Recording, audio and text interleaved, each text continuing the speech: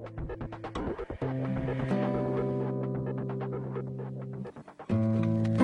stop the rain for you and steal the sun. Find you new words. There's no death in love. Heart of fire. Je vous attends. I'll wait for you.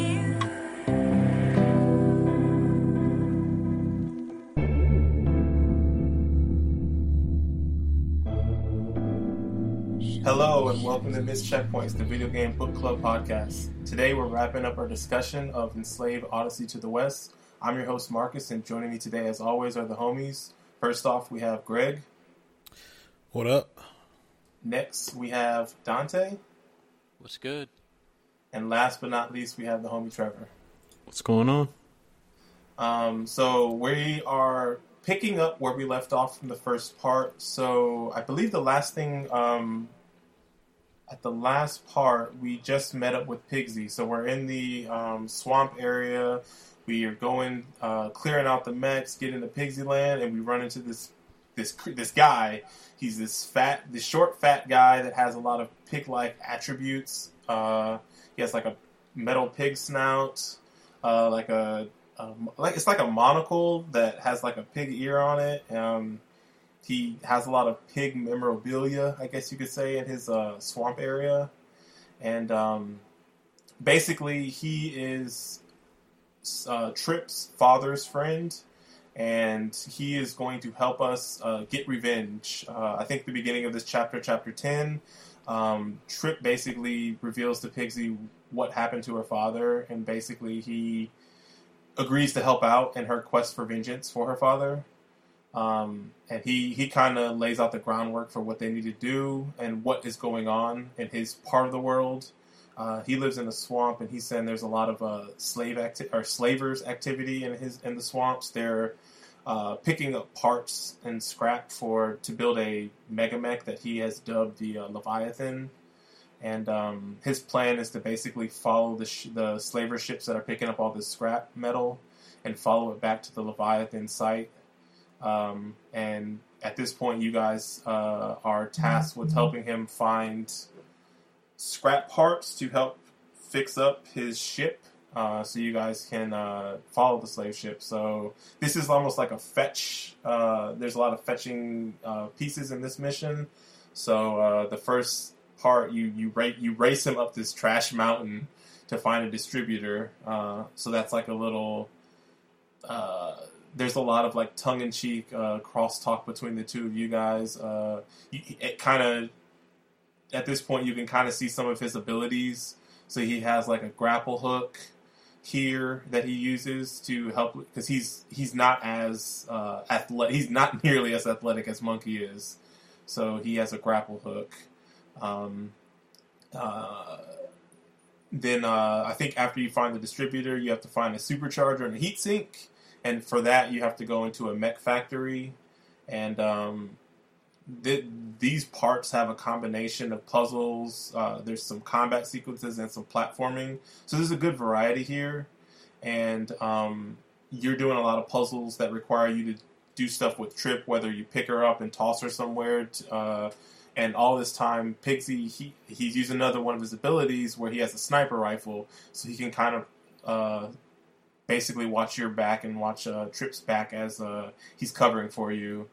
And at the very end of this mission, Pigsy kind of he asked if you and Trip are going together, like if you guys are dating.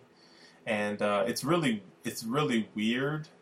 And he kind of reveals that he has feelings for Trip, and he kind of sneakily asks Trip if she's interested in him, which she kind of just blows him off. And it's some weird stuff with this Pigsy fella. So I'm going to kick it to you first, Trevor, since this is your story. Like, how do you feel about Pigsy? Like, after the initial reveal of the character, and then how his character is being developed in this chapter? You can definitely get some creepy vibes from him. He's not a page because like when you first get introduced to him, I automatically assumed he was going to be more like Paige since Trip already knew him, and he was going to be like kind of like a not necessarily a father figure, but just someone watching over Trip. Yeah. But man, was I wrong? Right?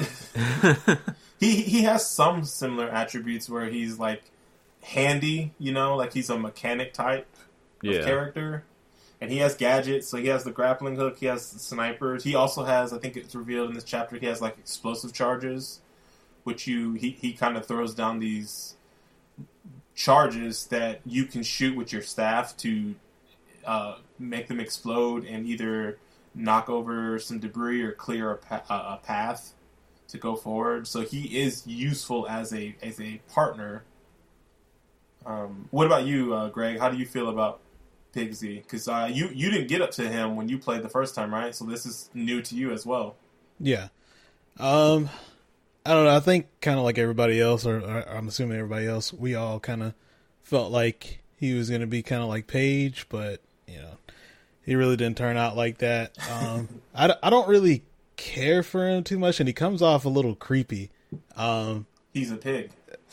Well, yeah, that is true. But yeah, I don't know. Like, I think at this point, I haven't really like kind of grown a connection to him, but I think he introduces some kind of cool stuff to the gameplay. So yeah, so far it's kind of how I feel about him at this point.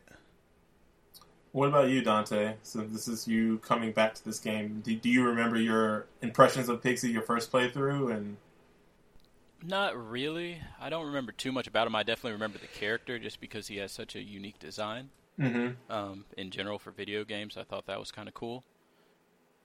Personality-wise, I'm pretty Pigsy neutral.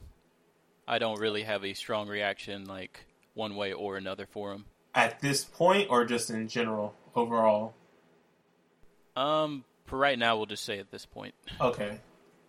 I know for me, I don't really remember much about Pigsy. I remember liking his character, and I was excited when we were getting to him this playthrough, but then when I was playing this chapter, I'm like, why do I like this character again? Is it just the grapple hook? Is that the only reason?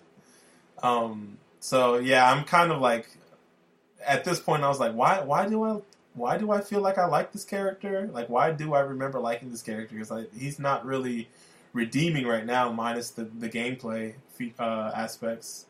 Trevor, you have something you want to add? One thing I do like about him, and I don't know if this may re-jog your memory, but the banter between Pigsy and Monkey was, kind of comedic at times.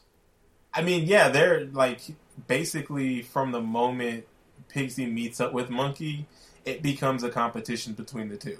Yeah. And so and it's funny because he sees it as a competition, so he's trying to one-up Monkey, but Monkey's, and it's not even that Monkey feels he's superior to Pigsy, like he doesn't see him. It's just that he's not even thinking about that, He's trying to do his mission, and Pigsy is the one that's like, being an annoyance to him. And I don't know, that actually made the character less redeeming for me in a way. Like, I think it's a good change of pace from what we've had before, where it was just kind of like Monkey was at Trip's beck and call. But at the same time, it's like, damn, like, he's doing everything this one person says on one end, and on the other end, like, this character is just being super annoying, too. So it's like Monkey's kind of in the middle, in a sense. See what you did there. Yeah. How long did you shop that one around? 2 seconds. It just came natural. Do you guys have anything you wanted to say about the Mech Factory? And just, did you guys feel that setting was interesting at all? Like a Mech Factory in the swamp area, or? This isn't the, like, boat scene, is it? No. If you got, it's not that big of a deal. The only thing I want to say about the Mech Factory is bleh. Like, it's just kind of, I remember when I think about Enslaved, a large portion of what I think about is the first half of the game that we played. So I was came into this second half, like, what exactly is there that stands out? And, like, you know, we were saying in the first part that the game is very vibrant and lush and colorful, and that is not the case, especially in this Titan Factory part. There's a lot of, like, rusted out metal, a lot of, like, metal platform. It was just a lot of metal and swamp area. And, like, it does a better job of selling the, like, bombed out apocalyptic vibe, but that is not my aesthetic of choice when it comes to Enslaved. So this particular setting doesn't really stand out to me. So Chapter 11, at this point, you need to get a power cell to finish fixing Pixie's ship, and he kind of says that it's at an old fallen Titan mech, and it kind of gives him the creeps. But he's seen one there previously. He just has never gone because he's creeped out by it. And I think you start off this mission, you fight a bunch of waves of mechs, and they have higher ground, and they're shooting at you. So this section has a lot of ammo and a lot of cover. So it is combat heavy, but it's mostly like a shooting gallery and not necessarily hand-to-hand combat. And this entire time you're kind of traversing, and this environment is a little more interesting.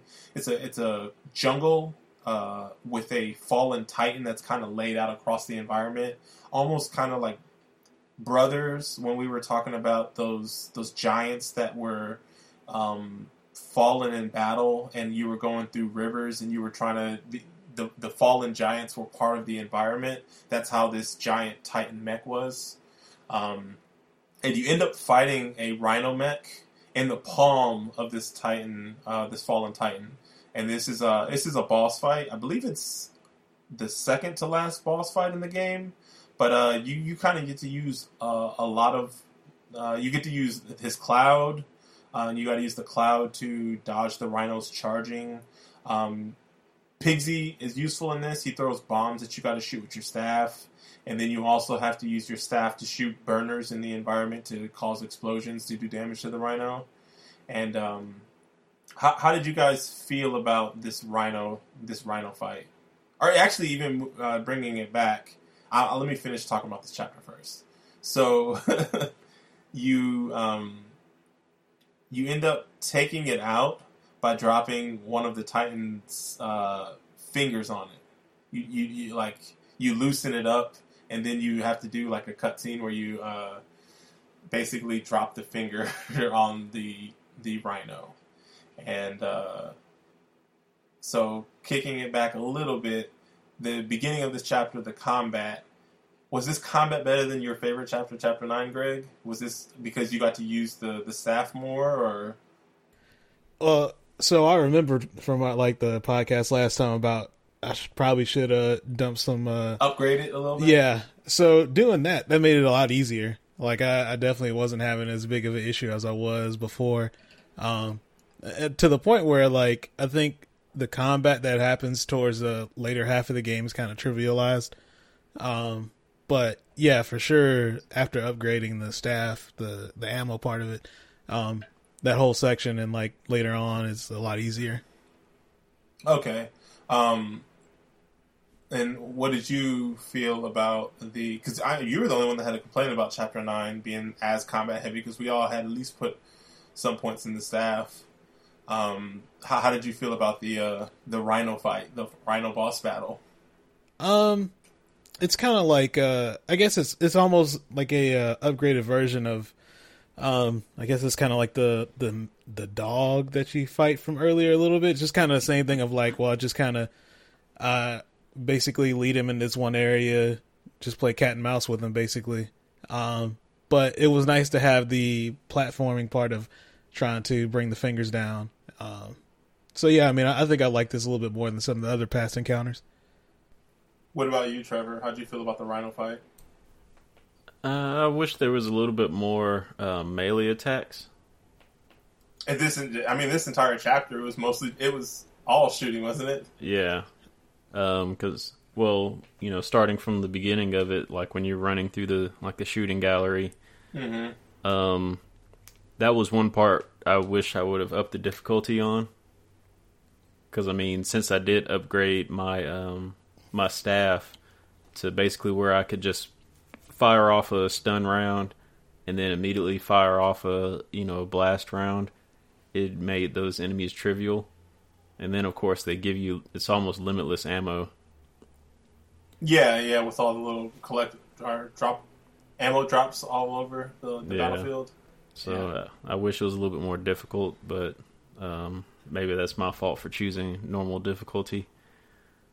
But as far as the boss battle, I thought it was cool. As y'all already know, I like mechs, so that part was cool. But I don't know. Just comparing it to like the dog boss battle, I like the dog more because, like I said, you could use melee attacks on it as well, where you kind of have to get a few hits in and then move out. But whereas this one, it was just kind of like, dodging the enemy the whole time, and then, I guess getting the right prompt to get Pigsy to help drop the fingers on the ground so you can get the rhino to run into him. How do you feel about it, Dante? How do you feel about this rhino fight? So, I guess just off the bat, I don't think it's as good of a fight as the dog. And does the rhino have more than one attack? It has two attacks. It has a charge attack and a stomp attack. Okay, and a stomp. Okay. And as you get closer to killing it, it's also able to control like its movement more. Because I think that's the entire fight, I believe. Because I kind of noticed, like, at the beginning, it charges straight, but then after two hits, it starts to, like, steer towards you. Keep going, Dante. I want to hear what the rest you got to say about this rhino fight. And I guess my other, like, I don't want to say major gripe, but my other thing is it does the thing that I've pretty much said all throughout part 1, where you hit it the first time, you figure out what to do. The second time, you have to do something slightly different, but instead of giving you the option of figuring it out, Trip pretty much says, hey, make him run into this thing, or hey, shoot this glowing thing up here, before like you even have the option of figuring that out yourself. So I think that's a big thing. Hand-holding. I feel like that's just kind of like a bigger issue with the game in general, right? Like it's just it just pretty much just, tells you everything to do, and there's not really like a whole lot of discovery to it. I played this boss a bunch because I was going for the achievement, so I ended up resetting this boss a bunch. And I think I prefer this boss to the dog, mostly because it's not... I felt more, and maybe it was because of the way I was playing, but I didn't really like the... With the dog, when you're using the cloud, you're just using the cloud to create space. Create a distance so you could stun it. And in this, you're using the cloud as a way to get out of the way. And I preferred that method. Wait, you can use a cloud in this fight? Yeah. Yeah. Oh. Yeah, I didn't figure that out until I died a couple of times. I was like, hold on, because roll works just good enough. I guess I was having an issue with the regular roll. I guess maybe I was just timing it bad.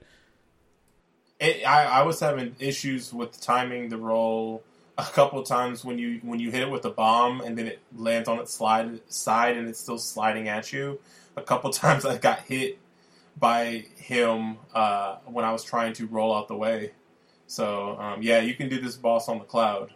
So I feel like I like the implementation. So it's funny that you say that, Dante, because in one hand they do point out some ways, the way to beat this boss, but I'm not saying that the boss was difficult, but the way I played the boss made it a little bit easier to dodge it, and that was something that the game didn't point out to you. I do, like I said, I like the using the cloud to get out of the way of the rhino in this, versus, like I said, in with the dog, it was just mostly to create space. I also like that there's not a lot of enemies that you fight in this game, point blank period, that you use the bombs on. So that's a little bit different with this, where any regular fodder enemies you can just stun and then run up and hit them with like the dog. So I like the combat, I guess you could say. It kind of is a little bit boring just because the entire level leading up to this has been a shooting gallery, so it kind of doesn't stand out as much. But overall, I like this boss. It's not my favorite boss in the game, but I do like it better than the dogs. I guess the one other thing I'll say about it is I feel like I've seen this boss a million other times in games. Yes. Yeah. I will. Yeah. No argument there. Basically, stand on the other side of the field. The boss gets angry or something and charges at you. Dodge out of its way. It runs into the wall. Rinse, repeat. I'm going to add that concept page to Giant Bomb right now. The bullfight. There we go. Okay. But yeah, after you drop the finger on the rhino to take it out, Pigsy and Monkey, who has still, even in this chapter, have been going at it, competing. Monkey trying to accomplish the mission, Pigsy trying to one-up Monkey and compete for Trip's heart. And they get in an argument, basically because Pigsy withheld the fact that the rhino was there. He was like, hey, the power cell's there, go get it, Monkey. And so Monkey unknowingly goes into the palm of this mech to get the power cell, and that's when he gets jumped by the rhino. So he's rightfully upset about almost dying because Pigsy didn't tell him that. But Pigsy is basically just mad that Trip seems to have more interest in Monkey than she does in Pigsy. And so while the entire time them two are arguing, I don't know what Trip is doing, but she wakes up the rhino somehow, and it basically she's like standing on top of it or something, and it takes off with her holding onto it for dear life. And this is another one of those chase sequences that you have to utilize the cloud, and you basically have to catch up to this runaway rhino that and save Trip from the rhino before it kills her. And it ends up like running into a burner and bursting into an explosion. And it's kind of amusing because you save her at the last minute, and Pigsy sees the explosion. He's way behind you guys. So he sees the explosion. He's looking at it through his sniper lens, and he like kind of does a fist pump to himself because he thinks that Monkey is dead. And then he sees that Monkey gets up and helps Trip out, and he like looks very disappointed. And it's a little telling about this character and just like how unlikable he is. Like where he wants this character to die, so he has no competition for Trip, even though they're both trying to help her get revenge for her father. So it's kind of it's weird. It's weird. And do you guys have anything you need to add about Pigsy Monkey beef? So, I did think it was kind of weird, and correct me if I'm wrong on this, but Pigsy is not necessarily Trip's friend per se, but her dad's friend, right? Yeah. Okay, so he's just kind of, I forget the term for like old men creeping on younger women. And that's another reason why I thought it was just weird, is because like you would think with him being her dad's friend, he would be like that, have that fatherly role, or even more like an uncle, and that's probably the way Trip looks at him. I think 100% that's the way she looks at him, but on the flip side, like, it's a little bit about his character. Like, I don't know if you guys noticed some of the design choices the team went with the character, but he has like a huge belt buckle that is like the kissing lips, and then he has a grapple hook hand on one hand, and his other hand he has on his knuckles, it's tattooed, it says sexy. I don't know if you guys noticed that. And he kind of looks like a pig. And yeah, he looks like, I mean, he's a human, but he has a very, very striking resemblance to a pig. And that is his look. It's like the robot parts. He has like a robot ear that looks like a pig's ear. Mm-hmm. And the robot snout, the robot, like, paw that's his grapple hook. Yeah. Or hoof, I guess his name's Pigsy. His name is Pigsy. He oinks, you know? He's just like a really grotesque, like, if you saw this dude in real life, you would be super weirded out by him. And he is like legitimately thinking that he like, not to say that, hey, if this is your thing, this is your thing, but like he legitimately is competing with Monkey for Trip's heart, whereas the other two are just like, they are not, there's no like romance between the two of them at this point, you know? But he's like trying to insert himself into this dynamic that he thinks is a romantic one. Am I misremembering something, or did he like make dick jokes at some point? Hey, we'll get there. he he's a very gross character, and it's so weird because like, I don't know, and this is where we have to lean on Trevor's knowledge, but as far as this Journey to the West story, like the original characters, like the monkey character, he's like the jokester, goofy clown, right, Trevor? Yeah. Is there any type of romantic feelings between him and the girl?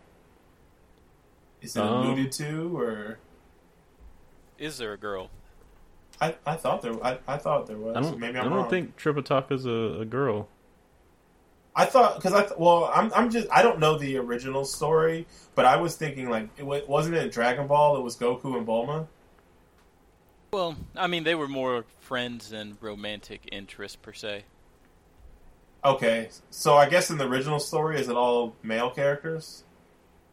To my knowledge, like I never finished rereading it.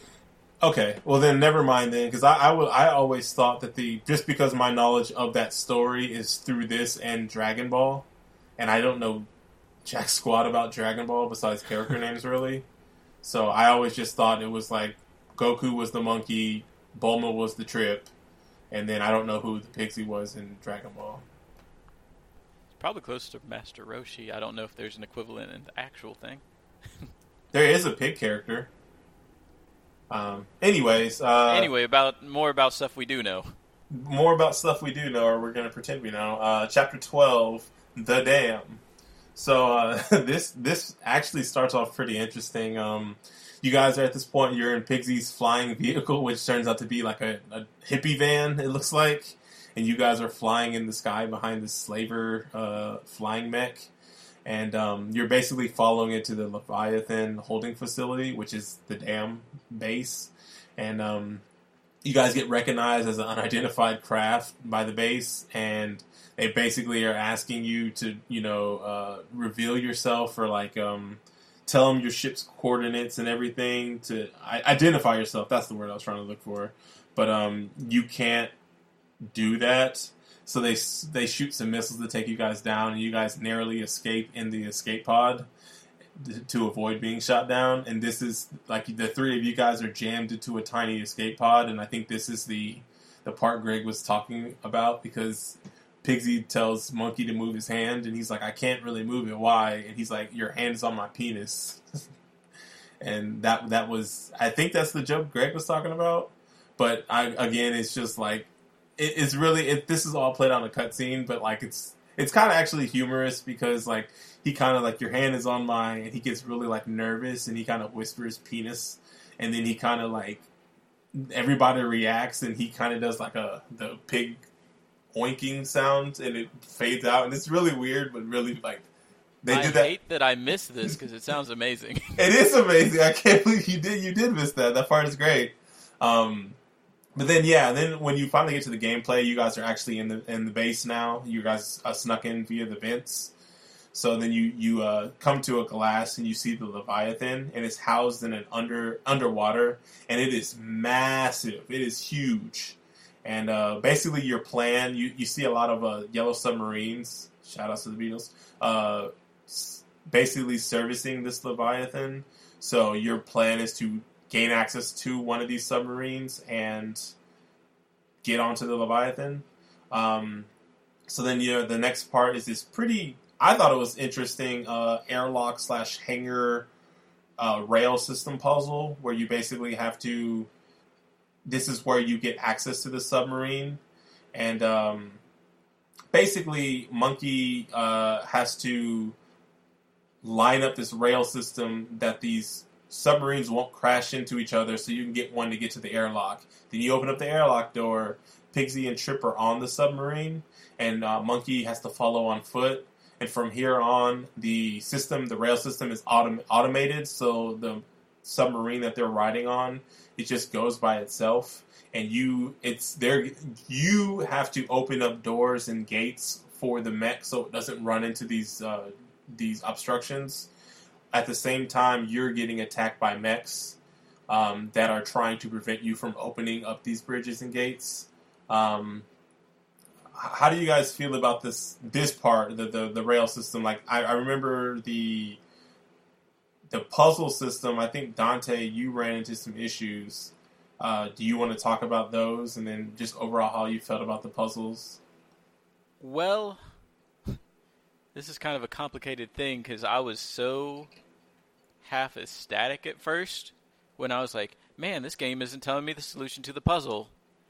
And then, lo and behold, 30, 40 minutes later, I finally I give up, and I'm like, I don't know what I need to do here. And then it's like, oh, well, you need to get on this area, but you can't since you jumped back to this one other previous area. And even though the stuff lines up exactly the same, it literally won't allow you to make this jump that you used to be able to do. So pretty much my ecstaticness about a puzzle was due to a glitch that I ran into twice. So, yeah, I'm not too hot on this. I don't know how you guys feel about it, but I didn't think this puzzle really told you the solution. I thought this was one of the better puzzles in the game. I think once you turn one of the carts or whatever, it tells you. I mean, I guess it tells you to turn the other one, but yeah. She's like, hey, you just need to go up here, and it looks like you can climb, like, literally the thing you're next to, but you have to get on a cart and go over to this one area. And, yeah, I don't know. So you're not a fan of the puzzle? How about you, Dante? Greg? How'd you feel about it? I liked it. I kind of like the big environmental kind of puzzles that they have in this game. So I feel like it's been a little bit of time since they've had introduced something like this again. So I liked it. What about you, Trevor? How'd you feel about the puzzle? It was about the same length as the windmill puzzle, I guess. But I think I liked the windmill puzzle better because there was more traversal. Danger. Well, yeah, that too, but you had to actually climb onto stuff as you were moving the different parts. This was like a Switch/console, pretty much hitting a button to make something happen puzzle. Yeah, I get that. What about the next part? The defending the submarine. How did you like that part? It wasn't as smooth as I wanted it to be. Okay. I felt like at certain parts it was kind of like, okay, now you've got to stop and I don't know, it just didn't flow. I thought it was fun, the idea of it following, the while you're basically defending the cart and the payload. Exactly. But I don't know, I felt like because you're traveling kind of at a downward slant, if that makes sense. You're going down slope, like you said. Yeah. And that part just seemed awkward to me. I felt like I kept getting hinged up at certain parts on there. Trying to... It also doesn't... Oh, go ahead. I'm sorry. Just trying to keep up with the cart. It felt like I kept getting hinged up. It also doesn't seem like there's much danger at all, right? It doesn't really seem like you're in a big rush to, clear out the obstacles, or maybe it just seemed like that to me. I mean, you're right. I think maybe the way I had said it made it sound like the subs could run into the gates or whatever if you didn't open them in time. But they kind of just stopped, and you had to hit the button for them to keep going, which kind of was crappy. Later on, however, You get to another room and it's the same situation. So Pigsy's trying to open up the hatch so him and Trip can get inside the sub, and he ends up slipping off, and he grapple hooks to his grapple hook gets caught, and he ends up getting tangled up in his grapple hook wire and is hanging from the sub while it's still moving down the rail system. So there's a little bit of comedy slash danger in his situation, and at this point, you have to destroy... I mean, you still have to open up gates for the sub, but you also have to shoot at fans that are he could potentially get chopped up by. So there's a little bit more danger added to this element, because he could die and in your chapter, you have to start over or whatever. So there's a little bit more to that sequence, but ultimately the combat doesn't really get any much harder than it already was. And then from here on, you get to the end of the rail system, you reel up Pigsy and help him out, and then basically the three of you hop into the sub as the room fills up with water so you guys can get out to the Leviathan. So that's the end of Chapter 12. Chapter 13, this is... you guys ride your subs into the Leviathan, and this is my favorite Pigsy part.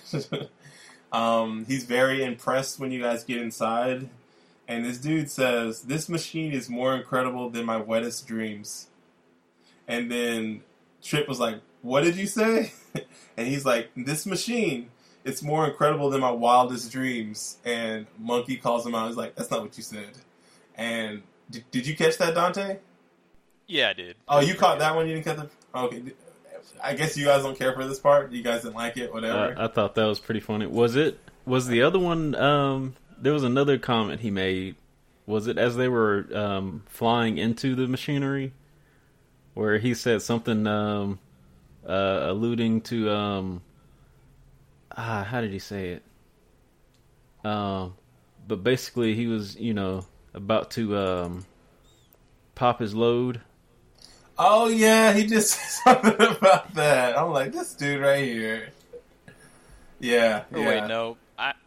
I caught a different scene where he was talking about, like, I am really... No, you guys don't understand. I am really into this machine or something like that. Yeah, he said something like that.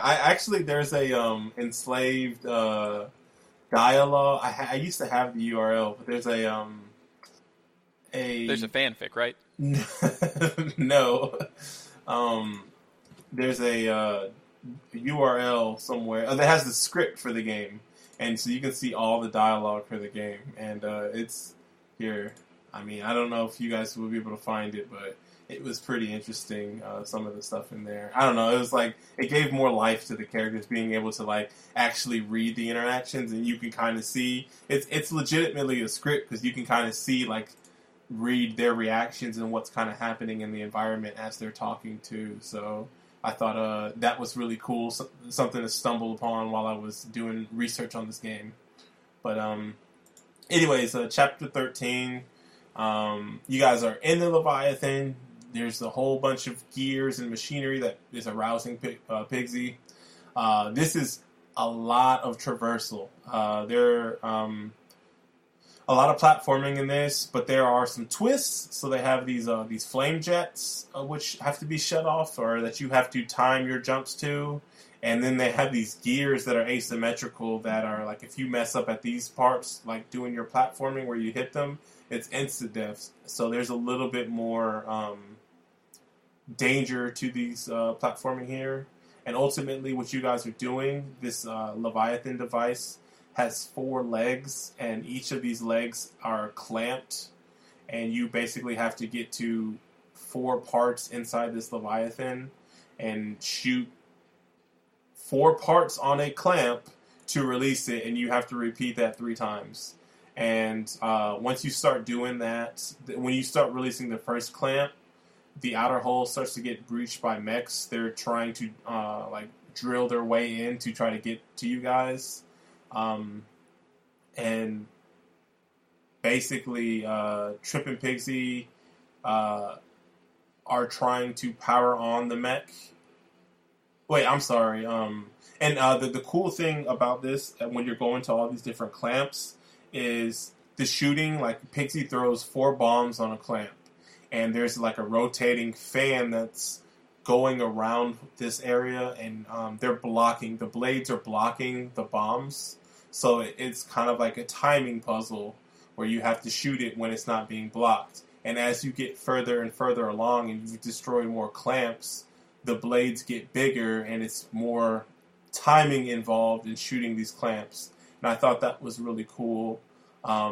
Overall, like, what do you guys think about the platforming in this chapter, and like this being in the Leviathan section? Because this to me is this might be like my favorite chapter in the game. I'd probably agree with you. I think this is probably one of my more favorite parts of the game so far. Mostly because just again, I like the big environmental puzzles, and then the fact that at least there's like some type of challenge to the platforming. Yeah. I mean, it's not like a very, like steep challenge, but you could potentially like mistime a jump and die from that, or take some damage. About that. So I thought you'd get like killed by going into the flames and stuff, but it really doesn't do that much damage. Yeah, not the flames, the gears. The gears are the ones that do instant death. The flames, they just hurt you. No, the flames can kill Fair you. enough. If you get hit by the long blast with the flames, it will kill you. Well, I think, this is not me. Since we upgraded so much, Yeah, I guess. yeah.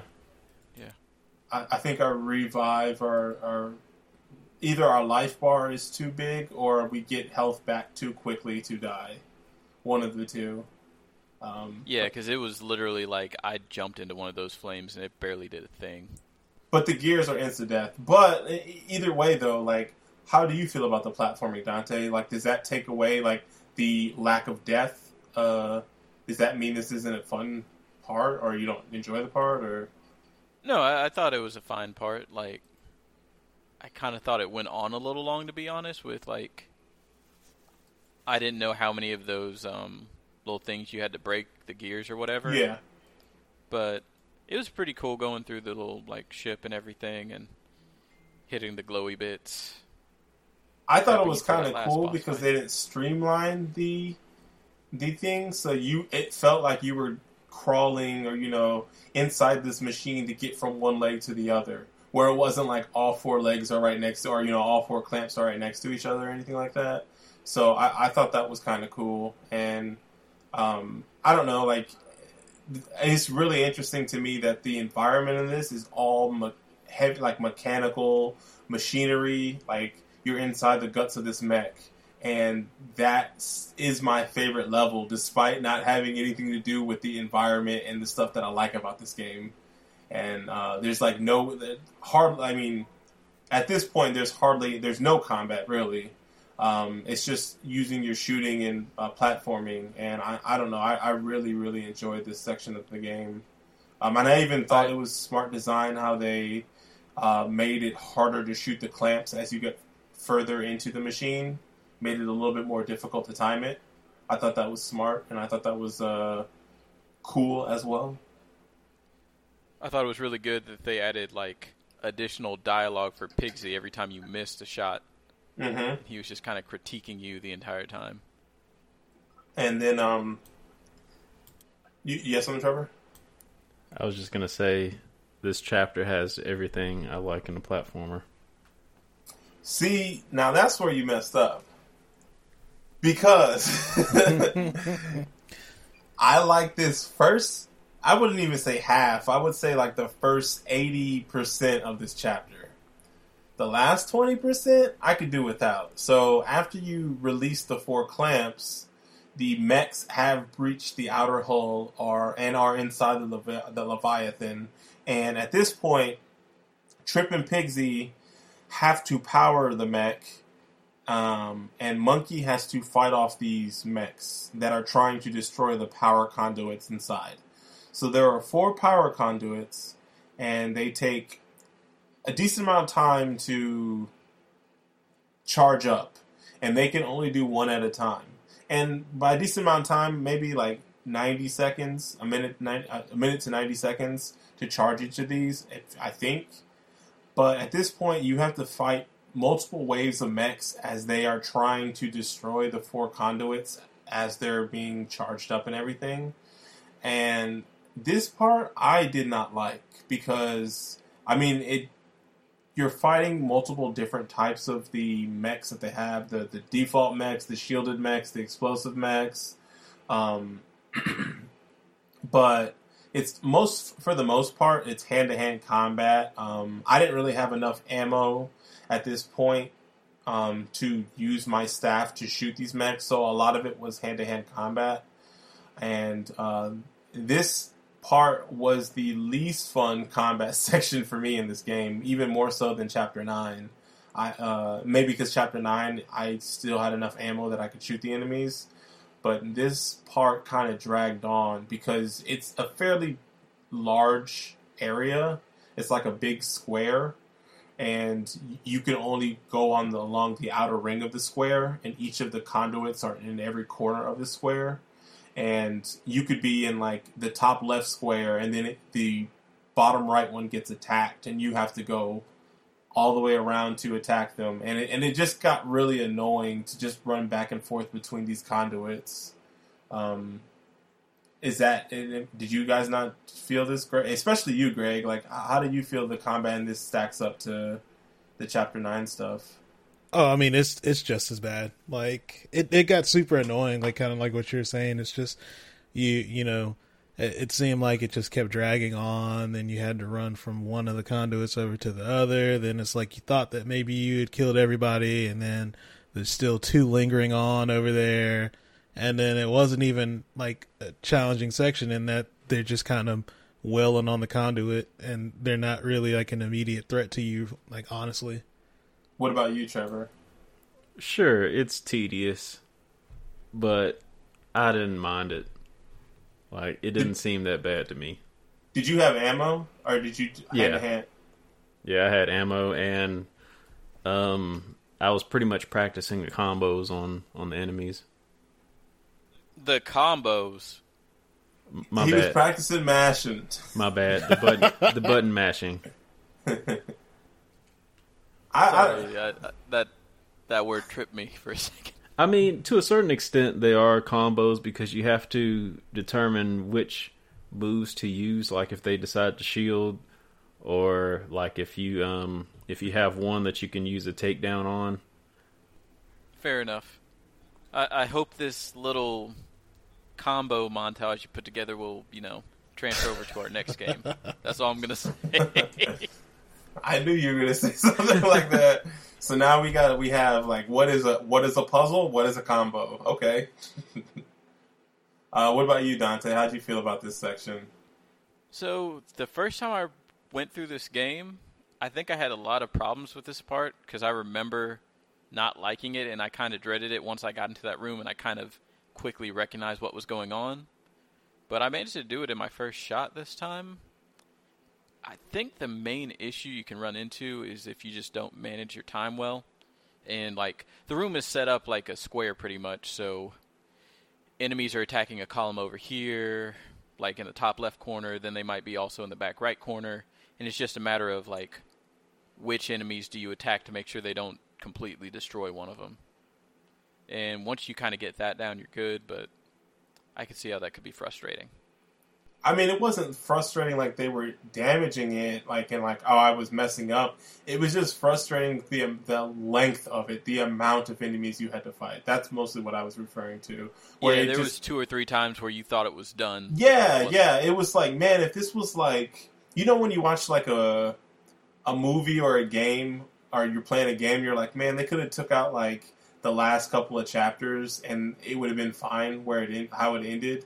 Where they could have chopped off the last 30 minutes of that movie. That's kind of how I felt about this chapter, where it was like, if they had chopped off this entire section, yes, that would have been fine. But if they had maybe made this last fight maybe half the length, I would have been 100% like, this is 100% like, no argument, this is the best front to back chapter in this game. But because of this part, I'm like, there's an asterisk, like, like I said, the first 80% of this is golden, but the last 20% is kind of like it can kind of overstay its welcome to me. So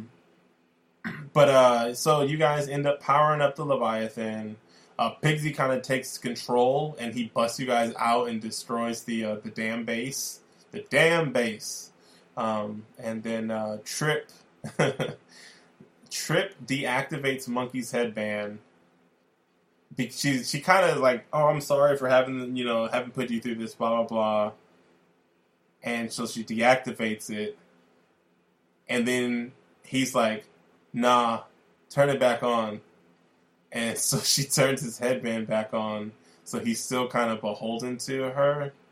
And it kind of, I think the game kind of hints that like he has feelings for her at this point. And like, I guess that's what they're kind of leaning into, why he made that decision. But how do you guys feel about that decision? Like, what do you guys feel about Monkey's decision? Just keep the headband on. I'll start with you, Trevor. But why though? That's all I want to know. Is why. Like, anything he could have done with the headband on, he could have easily done it without it. So I don't know what he was trying to prove to Trip. He's committed, man. That's basically that's the best thing they can do. They can't get rings. Like, so he got the headband. Is this some kind of domination fetish? Hey, man, don't kick shame Monkey. That's his thing. I mean, I feel like we have 3 married people in this chat. Would you allow your wife to have a death headband on you? Nope. That's not even a death ring. That's not my idea of love there. I was just checking, man. He said all sexy. He was like, put it back. No. Keep it on.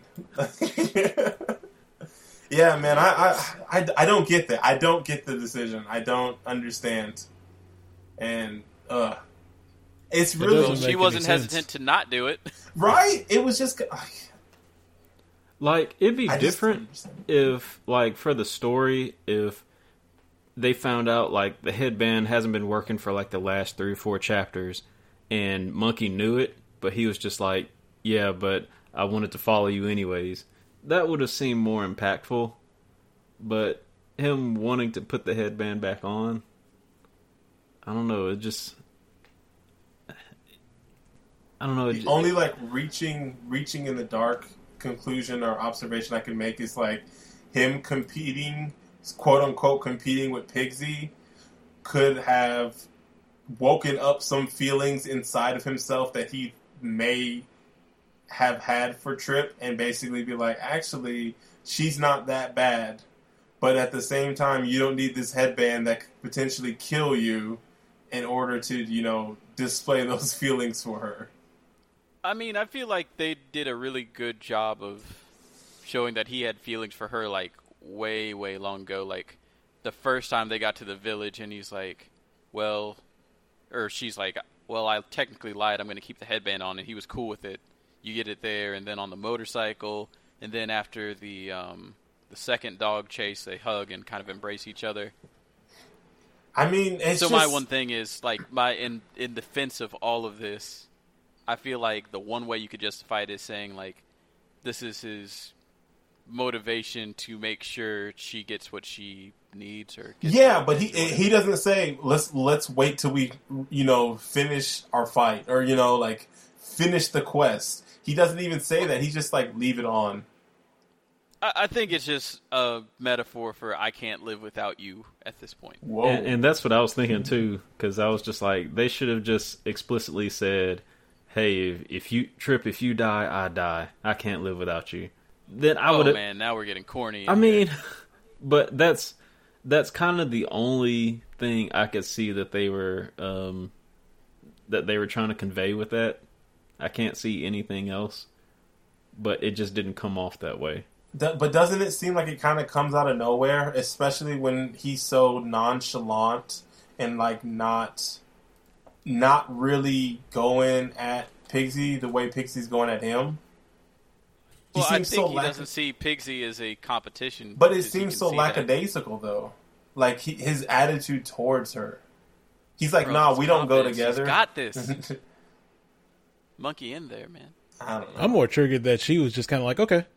Like, you know, that she You're was just mine. kinda like, all right, I guess so if you say so, buddy.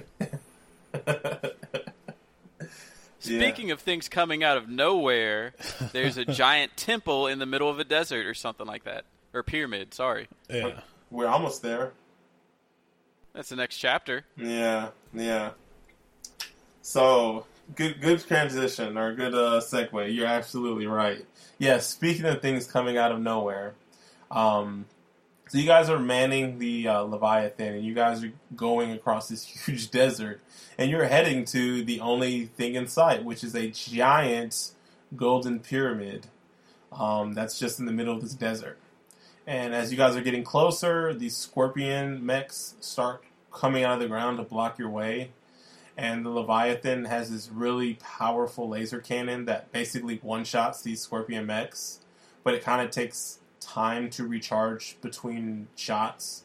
So there's so many of them that you have to kind of have to help them out. And you basically, as Monkey, are scaling the outside. So Pigsy is controlling the Leviathan. Trip is with him, and Monkey is on the outer hull of the Leviathan, and he's fighting regular mechs that are dropping on top of it, as well as these leech mechs that are leeching on to the outer hull of the Leviathan and are trying to suck the power out of it, which they're using the power in order to charge the laser cannon. So you have to deal with those enemies quickly. So there's a lot of platforming as you're walking around, or traversing the outer hull of this Leviathan, trying to kill all the leeches and fight these regular mechs. Did you guys like this part where it's kind of like you're on a huge walking environment, and it's pretty epic, really. And I hate to use that word, but like you're on a huge mech fighting other mechs while the giant mech is fighting a giant mech. Like, that's the best way I can describe it. I'm here for the mechs. Right. How do you feel about it, Trevor? I thought it was cool. Like, they added in, like, I think ever since Pigsy showed up, there's been a lot more utilization of the staff to be able to shoot stuff. Mm-hmm. And I thought it was pretty cool, like, whenever they had the leeches, like, flying onto the ship and you had to shoot them off, like, while you were traversing around. And so, and then it had enemies as well. So you kind of had to prioritize, which enemies to take down first. And so I just thought this lead up to, like, the final boss battle was pretty cool. And even, like, the traversal in between, too, had those, like, flame jets in between as well. So you're still, like, you could potentially take damage from the traversal as well as from the fights. How about you, Greg? How'd you feel about it? Yeah, I actually like this section a lot. Again, it's kind of like another section with a lot of kind of platforming and I guess not really environmental, puzzles, but it's platforming with a little bit of combat involved as well. So, but yeah, I liked it. Anything you need to add, Dante? Not too much. I was kind of upset the very first time I tried to jump on a pole or whatever, and it insta-killed me because I didn't shoot the leeches first. But, live and learn. Yeah. Yeah, so eventually the Leviathan, it gets too close to these mechs, and it can only take them out one at a time. And one climbs the top of it and kind of fastens itself to the hull, which is crazy to think about, that you're on this giant mech, and you're one-shotting these big mechs, and one of them is big, but not as big as the mech you're on. And, like, it just, like, shows the scale of this thing. And you end up fighting this giant scorpion mech. And there's, like, a couple of different parts to this fight. So there's, like, you have to, like, basically fire blast the outer shell of the armor of this scorpion mech.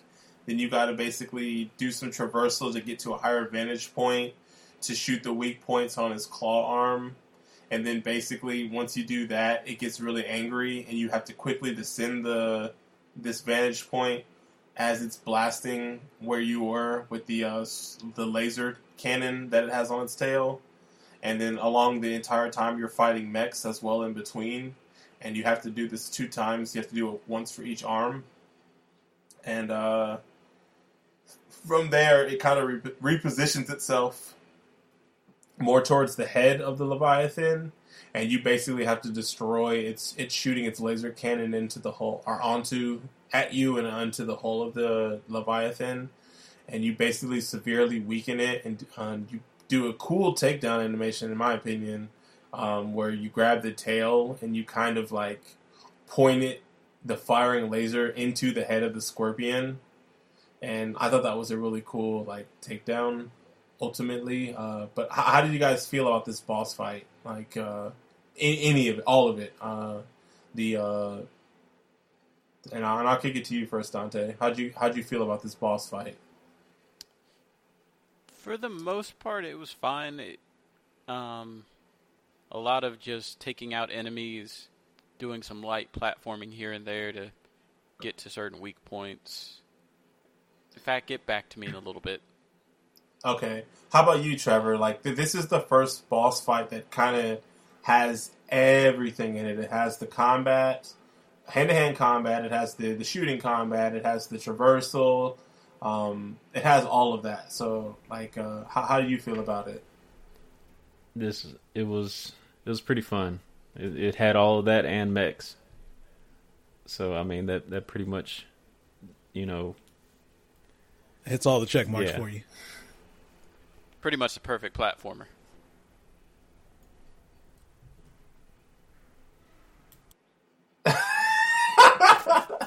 I like how he muted himself. Did I need to elaborate?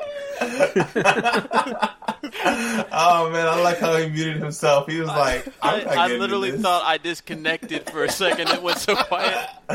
No, when Trevor muted himself, it was like so defiant. He said, I'm not even going to entertain that. What about you, Greg? How do you feel about it? Do you feel as strongly as Trevor? I don't know. I guess I don't have like super strong feelings. I mean, I did like the section, but I feel like it was a pretty good way to, I guess, kind of end the game. I wasn't really sure what they were going to do as far as the last encounter. I didn't know, because I guess there's not really like a main bad guy, so per se, a central figure. Yeah, it's like I halfway entity. forgot who I was fighting. Yeah, you're fighting Pyramid. That's what you were trying to fight, but it seems like every mech and every body works for Pyramid. Yeah. So yeah, I thought it was a pretty good way to kind of close the game. See, like, talking about it now and thinking about it, I didn't think about it in the moment. Like, this has everything in it, because it didn't have the cloud stuff, but a lot of the bosses leading up to this had cloud stuff, so I'm okay with it not having it. But I don't know. Like, I don't dislike the fight, but I don't, like, love it either. I like that it has everything involved, but it would have been cool if, like, you could have used Trip in this fight and, like, thrown her up to a vantage point, or, like, had to get its attention with your, hey, like your little taunt thing, or, I don't know, like. I honestly forgot all about Trip at this point.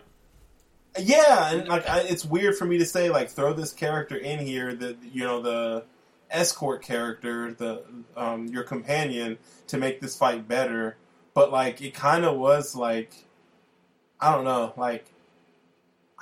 Trip made herself known. Yeah. I thought the game was gonna be better than this, but then yet again it does it, where they literally have glowing points on the boss, and she comes out of nowhere and she's like, "Hey, shoot the glowy things," as if I needed to be told after playing video games for 25 years that I need to shoot a freak. Well, she's talking to Monkey. She's talking to Monkey, not the player. Because he's still new to the headband thing, and so whenever she's highlighting stuff, she's just got to tell him, hey, look for the shiny She's part. telling her boo, man. Can't have you dying to this really obvious stuff. Yeah. You know what? Like, that stuff doesn't even bother me, but, like, you're right. It's there. It's not something that I think about when in the moment, but, yeah, it is there, and it is kind of silly that they continue to include it all the way up to the final boss. But, I don't know. Yeah, I wanted to be positive up to this point, but then that happened, and I'm like, now I got to bring it up during the podcast. Yeah. But, I mean, do you think... Is it a worthy final boss? Like, do you feel like... Because, like, that's the issue that I'm having. Is, like, I think the boss is a good boss in the sense that you get to, traverse. You get to use hand-to-hand combat. You get to use shooting combat. And you get to, use that stuff. But, like, that should have been more the earlier bosses in my mind. Like, the final boss... It just didn't seem like... What would a final boss have been in this game? That's the problem. Yeah. That's what I'm saying. It kind of like, after playing this boss, I was like, man, they should have made all the other bosses like this and then had a even bigger, badder... It just kind of left me wanting more after playing this, where I was like, dang, like, that was cool, but all the bosses should have felt that way.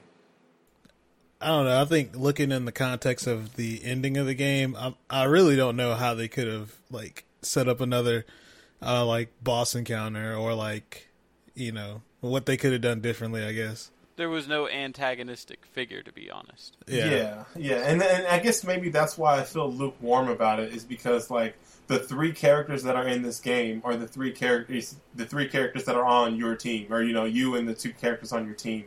So it's just kind of like. There isn't like I don't know if it was possible to have like a worthwhile final boss that was like, felt satisfying to take down. Because even this boss, when you take it down, you haven't won, Like, honestly, well, as much as Pigsy was talking about the Titans, I thought we were going to end up fighting a Titan as like one of the final bosses. Yeah. But then that would have ended up being like Shadow of the Colossus. Hey, man. I mean, do we even know what a Titan looks like, though? Yeah. You run that jungle level where you fight the rhino. You're climbing all over that Titan. You get to see its face, and you're literally like, when you fight the rhino, you're in the palm of its hand. So you get a sense of the scale of this thing. Did you not notice, or you didn't think about it? I wasn't thinking about it.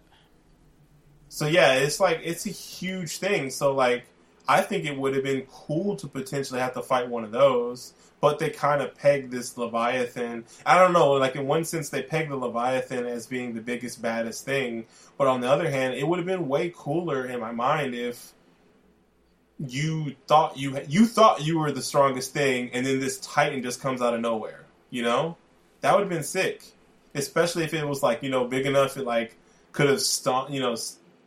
I don't know, like, basically at this point I'm asking for a different game, that I recognize that. But, like, you think you got the biggest, baddest thing, this thing comes on the horizon that's way bigger than you, and you have to, like, climb it in order to take it down. That would have been cool. But, I mean, the final boss in this game is cool, but I'm just, like, in the grand scheme of things, I'm like, man, like, I like this world so much, and the things that they laid out, that it could have been cooler in my head.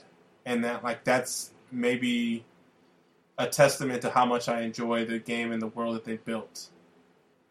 You guys got anything else with the boss? I will say, after they take down, the boss, and they think they're heading towards the pyramid, and they end up seeing 5 more scorpions, that feeling of them being just like, oh man, we spent all that time taking down that one scorpion, and now we got 5. Like, I like how they make, I don't know, they convey that feeling through the characters well, because, you as the player went through it too. So you're kind of just exhausted from killing that one scorpion, and now you've got more. Yeah, so like the entire time the Leviathan's in the desert, initially, Pixie's one-shotting all these scorpions with a laser. Then the laser ends up getting weakened when that one climbs on top of it. and he does major damage to the Leviathan. So I think after you kill that Scorpion as Monkey, like, I think they say something like your shield's at 5%, and your weapons are severely weakened, and you're a lot closer to the pyramid. And then as you're getting closer upon it, it's like 5 more just climb out of the ground. Like Trevor said, like at that point, you guys are like, you just fought this Leviathan and it took everything you had in order to live, or you just fought the Scorpion and it took everything you had to take it down, and here are 5 more, and you are super weakened. So it kind of feels like all hope is lost at this point. And then Pigsy kind of reformulates this plan where he's like, we can reroute, he's like, what happens if we do this and we reroute the weapon power to the engine? And Trip's like, if we do that, it will cause it to overload, and this whole thing will go up into an explosion. And he basically makes the executive decision, and he's basically like, Monkey, take her. And then like Trip kind of starts to reject his plan, but Monkey grabs her, and they kind of hightail it off of the Leviathan, and they are running away. And you just see these 5 Scorpions start climbing on top of the Leviathan, and they're attacking it. And you can kind of see at this point, from Pixie's point of view, him behind and they kind of do the whole Iron Man thing where you see like the HUD display. Like you see his face, and you can kind of see all the HUD and displays that he's looking at on his face, and you can see these explosions happening and him reacting to it. And then he hits the power, and it blows up, and it takes all the Scorpions with it. And at that point, like, Trip she's super sad, she's crying and everything, and Monkey's there consoling her, and that's how the chapter ends. And how do you guys feel about Pixie's decision? Like, does it hold any weight? Like, is it like a worthy end to this character? Do you guys feel like he redeems himself, Greg? It seems kind of out of character. I mean, I guess it's I respect him for the decision, but it just doesn't. I mean, to me at least, it doesn't feel like it fits the character. But I can see that. What about you, Trevor? That was the only way for him to redeem himself. Dang, he couldn't even have chilled and just been like, Monkey, you know what, you got her, bro. I'll chill out. Nothing like that. And he could have just apologized. Nah. Like, he had to kill himself. I think if they would have survived, all 3 of them would have survived this. I mean, it would have just been constant back and forth. What if he lost his other hand or something? So he had 2 grapple hook hands. He wouldn't have changed. Okay. Dante, what about you? I thought it was a pretty fitting scene, so I almost said I was happy for him, but that's not the correct terminology. I think they did a good job with that scene. Yeah, I do too. I just how they even just played out the cutscenes and kind of showing his last moments and stuff, I thought was kind of cool, and just the emotion that Trip kind of had when he made the decision, and she was kind of initially rejecting it, but really that's the only decision they could have made in that situation. He had to go, or that's the only way they would have been able to do what they set out to do. But I do agree with Greg where it did seem a lot out of character, because at that point, up to that point, he had just been competing. It seemed like he agreed to help her with her quest to avenge her father. But really, it seemed like he had used it as an opportunity to stay close to Trip and to try to hit on her. And this was the one time in this entire 5-chapter span where he actually seemed to be contributing solely with the purpose of helping her out, and not with some ulterior motive to try to get in her pants or whatever, win her heart. So it was a weird turn for the character, and I do think it was the only way he could have redeemed himself. And I still don't ultimately I like the character because of the decision he makes. It's kind of he's this pervy dude, but he's a good guy deep down, deep down. So it kind of redeemed the character for me, this decision. So I'm here for it. But that kind of concludes the game, and it wraps up the story with the epilogue. And so that goes with Monkey and Trip walking towards the Golden Giant Pyramid that's in the middle of this desert. They get inside, and it's a super brightly lit warehouse, and it has like, they're on this catwalk above the ground, and on the ground there's like thousands of slaves that have headbands on, and they're in rows.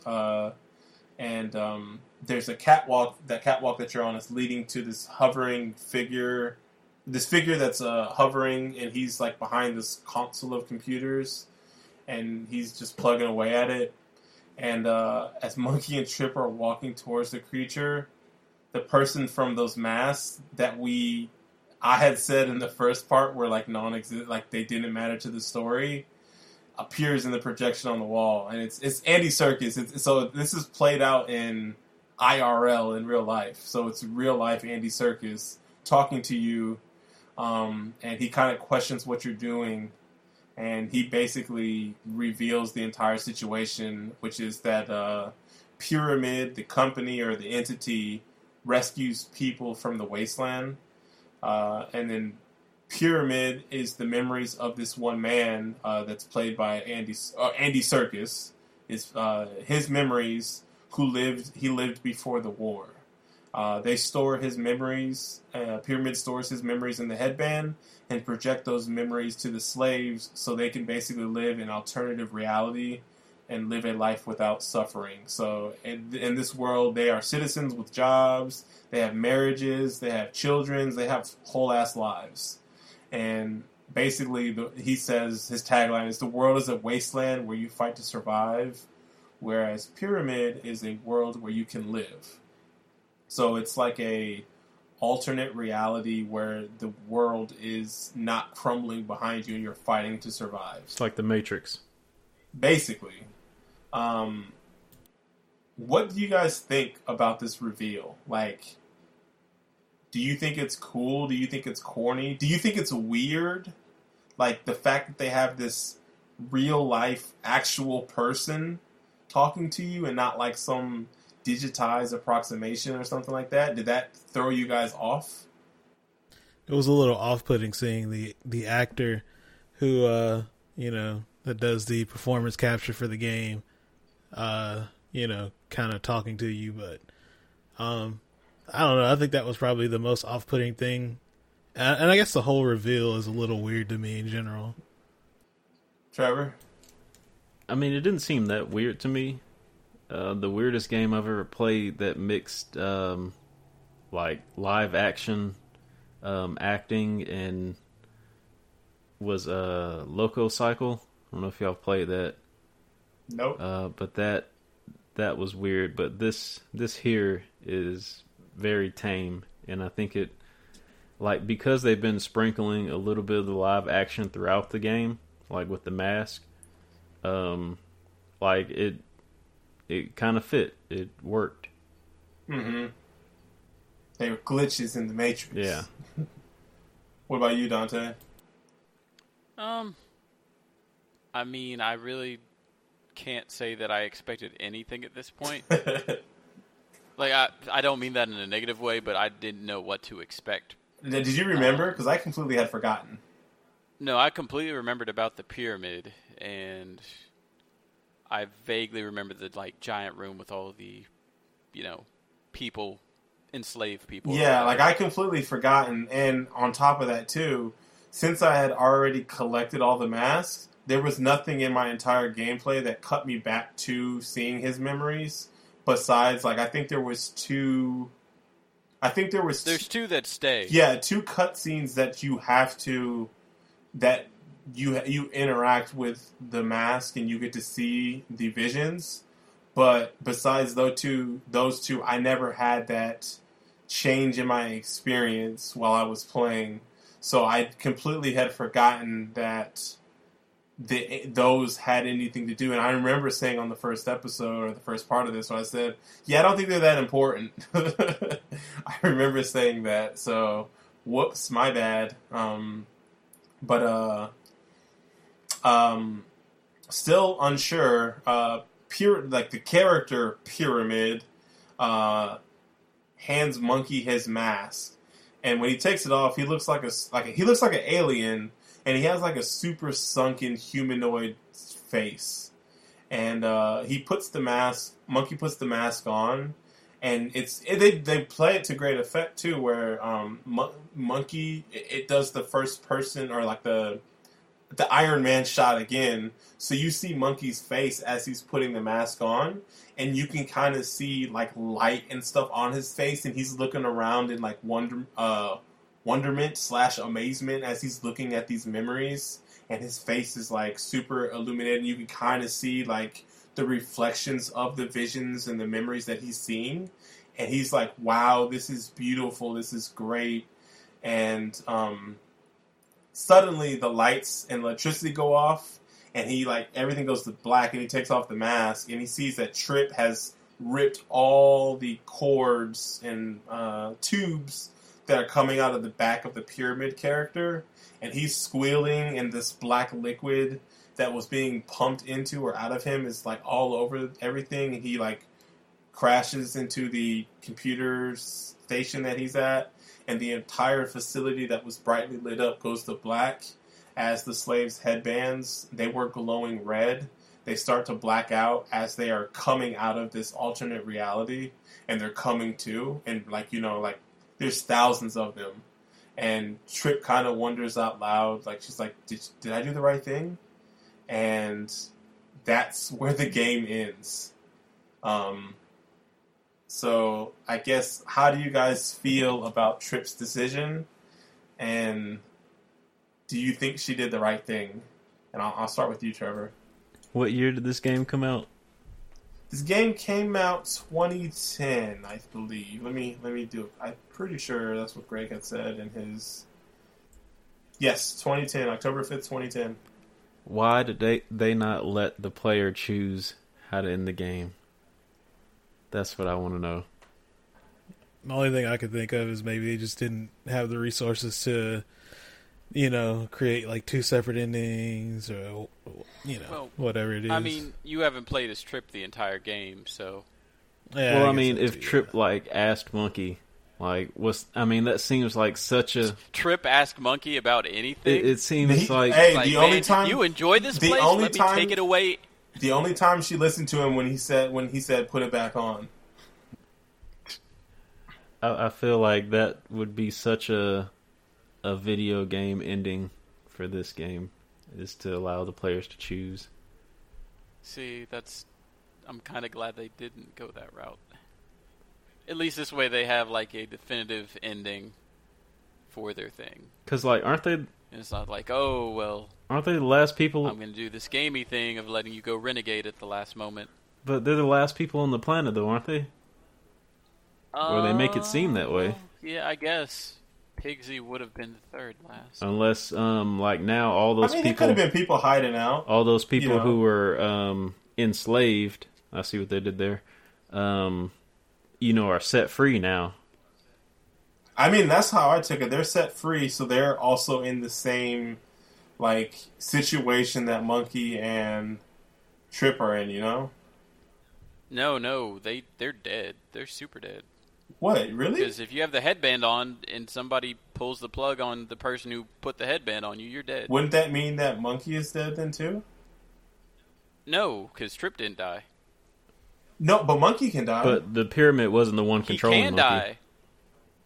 So you're saying that all those people killed are the dead? main dude, and all of those other people fell to the floor dead. Oh, I thought their lights went off and they were coming to, and they could take their headbands off. Yeah, that's what I was. That's how I took dead? it. I'm pretty sure they're dead. Let me go look at the. Yeah, you go do some research real quick, Greg. Yeah, I took it as them coming to, so it went from being they were the last two people alive to they just saved thousands of people. Because I mean, like, if it's Trevor's scenario, in my mind, if you have the choice, it doesn't seem like much of a choice to kill the Pyramid dude if you kill all these other people. So it's like, is it better to kill them or let them be alive? And in that, I think it goes back to the Killmonger quote. Would you rather, I can't even remember how it goes now, But essentially, like, is it living if you are a slave? See, but I get that, and like that's more of a profound and like harder choice to make. But to me, it's like, do you want these people to live a fake like existence in this fantasy land, or do you want to wake them up to the harsh realities and you have, you know, thousands of people that are woken up, and then they can kind of help rebuild this world to like their crappy existence to a better existence. Yeah, like looking at this, I don't know. It doesn't look like they're dead. You guys want me to link it just so you can kind of see that last scene? Yeah, again, the one I saw, it looked like their headbands just turned off. Like you could see their lights go out. Yeah. It just Yeah, turned black. that's it. Because I mean, like if you think about it, when that dude died in the beginning, his thing started glowing really brightly, and then it went out. And here, it just looked like everything got shut, like the lights got shut off. And so, like, I didn't take it as them dying. I took it as their power of their headbands being lost, you know? But That's fair. Even still, though, like, even if you could make the decision, do you feel like she made the right decision? Like, okay, we can say independent, like, if it kills them all, or they live in this alternate reality, did she make the right decision? Versus if they live in this alternate reality, or you waken them up to the harsh realities, which one do you think is the better? Did she make the right decision, or would you have made that decision? And I feel like she made the right decision.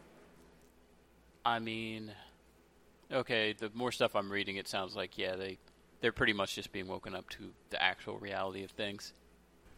So, at the beginning of the game, when Monkey's on that ship, is that where they're taking him? I believe they're taking, like, they catch people in the world, they put the headband on, transport them to the pyramid. So I think that's how that works.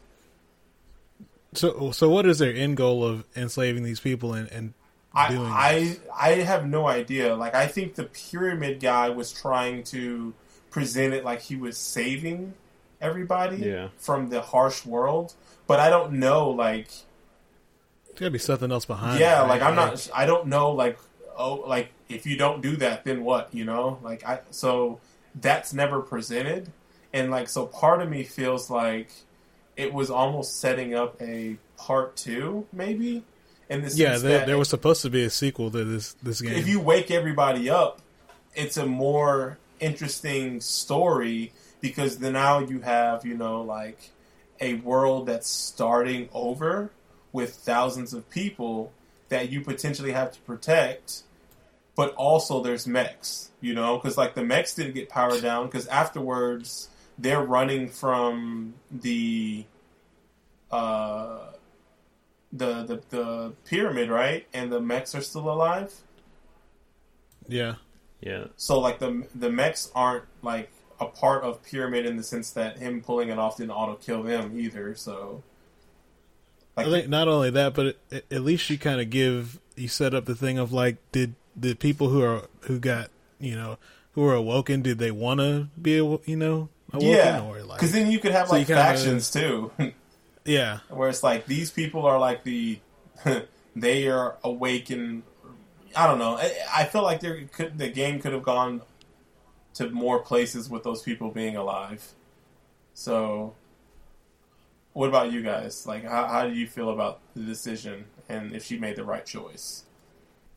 Trevor? Well, If those people were set free, then I think she made the right choice, because if they're all in the Matrix, if they're all in the pyramid, I mean, eventually they're going to die out, but I mean, part of life is survival, so if they're all set free, then, you know, they're going to build society and figure out how to get it back to the way it was.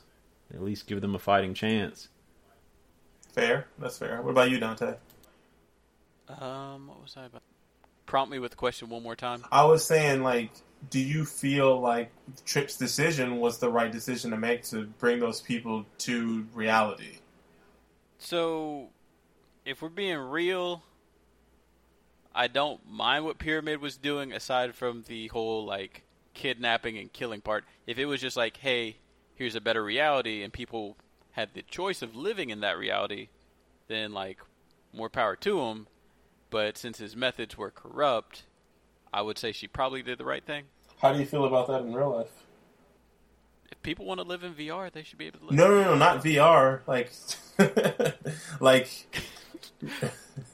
I ain't gonna shame anybody for living like in some weird nerd fantasy place. Not even nerd fantasy. Like, what if people just have this idea in their head that this is reality and anything that runs counter to this is fake, and I don't listen to the fake stuff. I just want to live in my own world. That sounds like organized religion at that point. Religion or other things like politics. Yes, that's also true. So how do you feel about that in the sense of real life?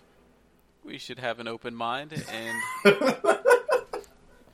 maybe not enslave people if they don't agree with our policies or And who's religion. going to fund it? The Mex. They're going to build that wall. Oh man, yeah, it's yeah, like what Trevor said. Is it kind of like San Junipero? Is it though? Is it? I mean, well, no, because they have a little bit more control. They're pretty much like avatars. Yeah, it's like a video game. That's like for funsies. That's like to live out like a. I guess you're escaping the realities of your situation in order to be in this fantasy land. I see a little bit of connections. Yeah, I don't know. Like it's. I think it's an interesting ending.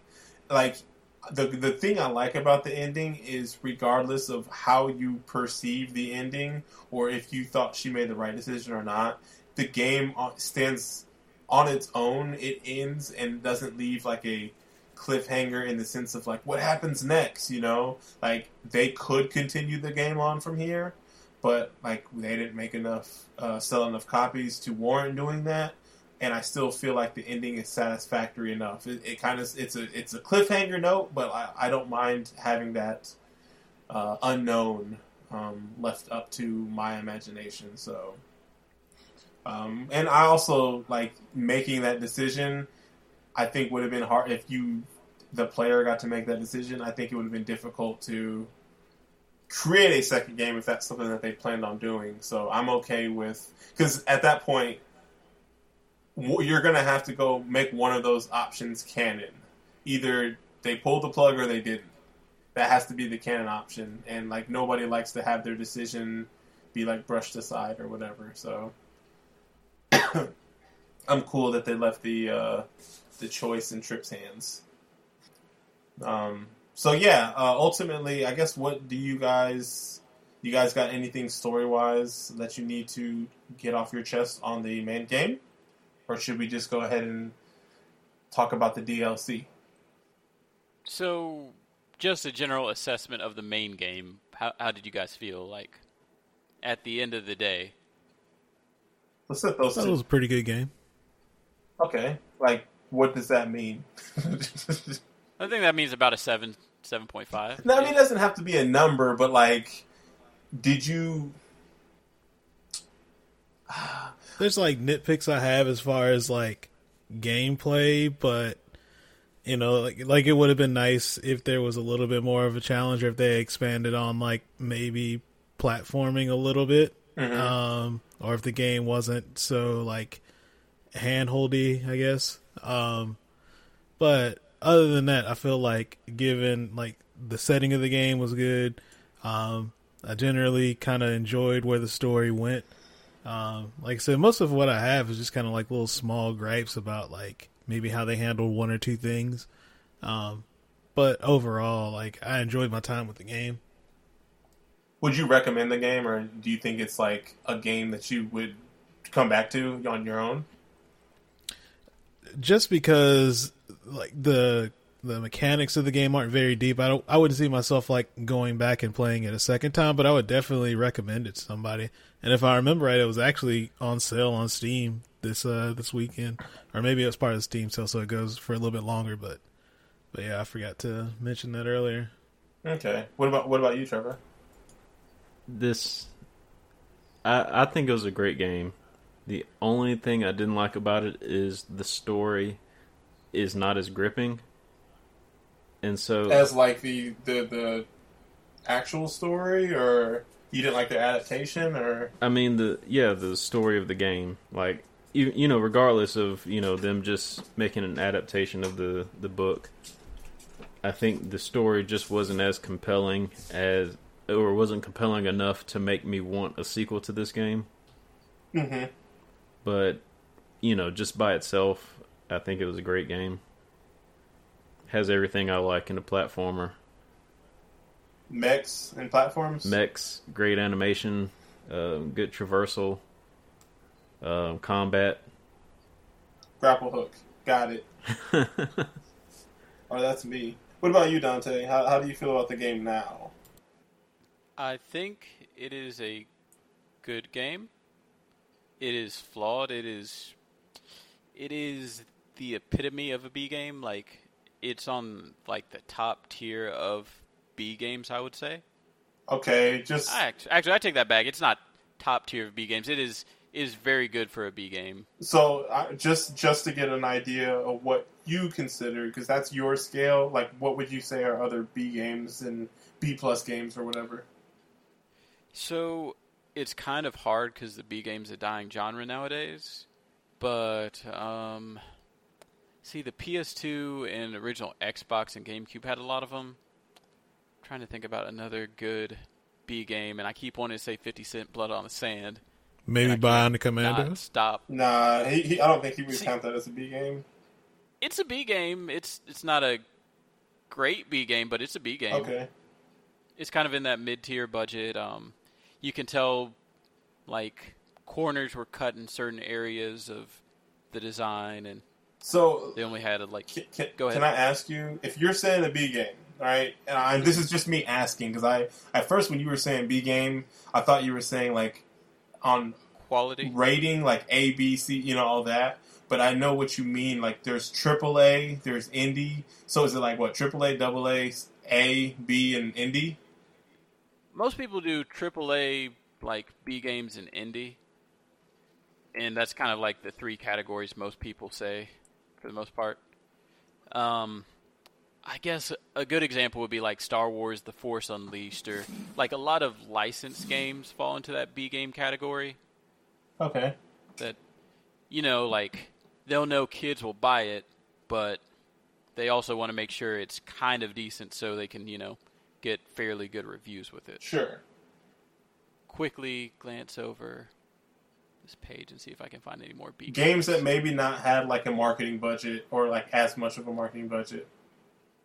Yeah, exactly. Like, stuff that you don't see advertised, like, on TV directly, but it still has, like, it's a console release. It has, like, a disc printed or something. I decent don't think amount of those them, were but- like a thing back on the previous generation for the most part. Maybe earlier on. Yeah. You mean like on 360? Yeah, because I'm like, I could think of like a ton of 360 games what? like that. Especially I in guess. the Xbox Live Like- Arcade. Like if we're talking about like B games, like I don't know if you guys remember Wet. It was like the game that had like Elijah, or not Elijah, I forget her name now. It's an actress who was in Dollhouse, a TV show, but like something like that.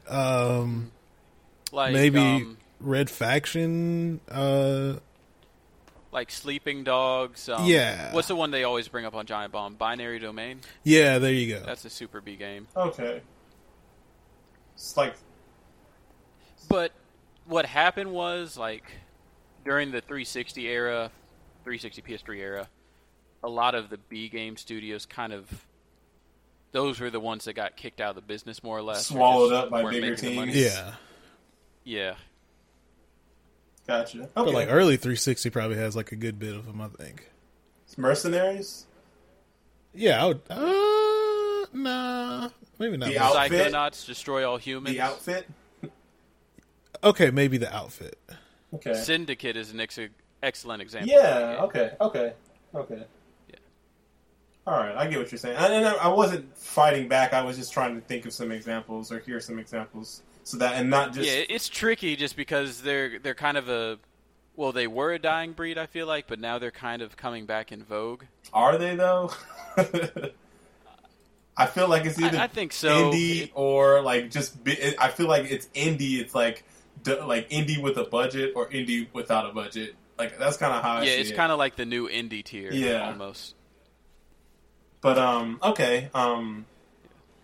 Well, you guys know how I feel about this game. This is like one of my definitely five favorite 360 games. I would 100% recommend this game to people. I have played this game to completion 4 times probably at this point now. I love this game. It was really interesting coming back to this game now with a critical lens. So I did see some of and not even me, when you guys pointed out, specifically with Dante pointed out some things, I was like, oh, well, shoot, he's right. And it's things that don't bother me, but like I could see why it maybe causes people to bounce off of it, or not bounce off of it, but kind of be like, well, why does it do that, or why does it do that? And whereas me, I'll kind of just brush it aside, like that's just how it is. Like I can kind of see why it can be annoying or like something that people don't like about it. But ultimately, I love this game, and it was cool coming back because I haven't played this game in a while. And like I said, I remember the first half of this game, but the second half was almost like it's a part. I never think about the second half of this game, the back half of this game. So going through it, like even though I beat this game 3 times, it was just kind of like, oh crap, I forgot about this stuff and this stuff. So like it was cool to come back and see it. So I still enjoy this game. I think me and Trevor were talking. This is one of my 3 favorite games that we've played for the show now. So there's that. So yeah, and the coolest thing about coming back to play this game is we got to play the DLC, Pixie's Perfect 10, which I've had this DLC for like 5 or 6 years, but I've never played it. So, and to my knowledge, Dante, you hadn't played it either, right? Correct. Cool. So this is, we'll try to go through this quickly, but this is a side content, and I can quickly read the summary, but this takes... Go ahead, Trevor. Can I get like 60 seconds to air out my frustrations? On the game or the DLC? On the DLC. Yeah, I'll give you 60 seconds. Can I just introduce it real quick? Yeah, go ahead. Okay, so the DLC takes place before the events of the story. You play as Pigsy. He's in the swamp, and he's pretty lonely. And he basically wants some companionship beyond the mechs that roam the area. So he basically dreams of building the perfect companion and basically embarks on a journey to find scrap parts around the junkyard that he lives in. And so you're playing as Pigsy in this. And it's he's accompanied by... He already has a companion that doesn't speak, but it's like a flying like computer monitor, like an old computer monitor, the fat ones, that it can showcase its emotions. It's almost like a Tamagotchi screen, and it just smiles, or it makes facial expressions, but it doesn't make like talk. And it flies around and like with him, and you get to see like a lot of the gadgets that Pigsy has in the main game. You get to use in this, like the sniper rifle, the sticky bombs. He has the EMP shock. He has a he has like almost like a detective vision. He has his grapple hook. He has a decoy grenade. So there are quite a few differences in the gameplay between the main game playing as Monksy and playing as Pigsy. Trevor, what are your grievances with this DLC? Man, y'all know how I feel about this game, about the main game. and I was hyped to play this DLC. And for some reason, even after praising this game's name, for some reason, I just wasn't able to download it. I don't know why. But I'm going to try to finish the DLC. Okay, But good. Yeah, you were kind of explain the issues you were To having. clarify, this is Xbox, where you could not. yeah, Yeah, this is yeah, so- 360. Yeah, me and Trevor played Enslaved on 360, and then Greg and Dante played on PC. And also, I didn't run into this issue that Trevor had because I had previously had this DLC downloaded already. So it was a matter of me just going over and hitting play, where Trevor had to purchase and download this DLC. And what were some of the issues you were running into, Trevor? My 360 just kept disconnecting from Xbox Live, and it would stop the download. And when I reconnected to Xbox Live, the download progress would be corrupt, and so I'd have to delete it and try to restart it, and it just never finished. So, like, you were stuck at 1% for a long time. What did you end up get? Did you end up getting it? Yeah, I though? bought it on Steam because it's on sale, like Greg said. Mhm. And but I didn't have enough time to finish it. I think I got about halfway through it. Yeah. What did you think about it gameplay wise? Like, we don't have to cover it too much in detail, but or too long, I should say. But did you like the change in gameplay? I'm not a huge stealth fan. Like, I've never been a fan of stealth games, and even like games that have stealth portions in them, I really don't care for it. Like games like Wolfenstein, like I never stick to like the the pacifist. But this game, I guess because the gameplay felt similar to the main game in Enslaved, I was alright with it because I was familiar with the controls already. But I don't know, it was a completely different game. Like I can't give it the same praises that I gave the main game just because it just feels different.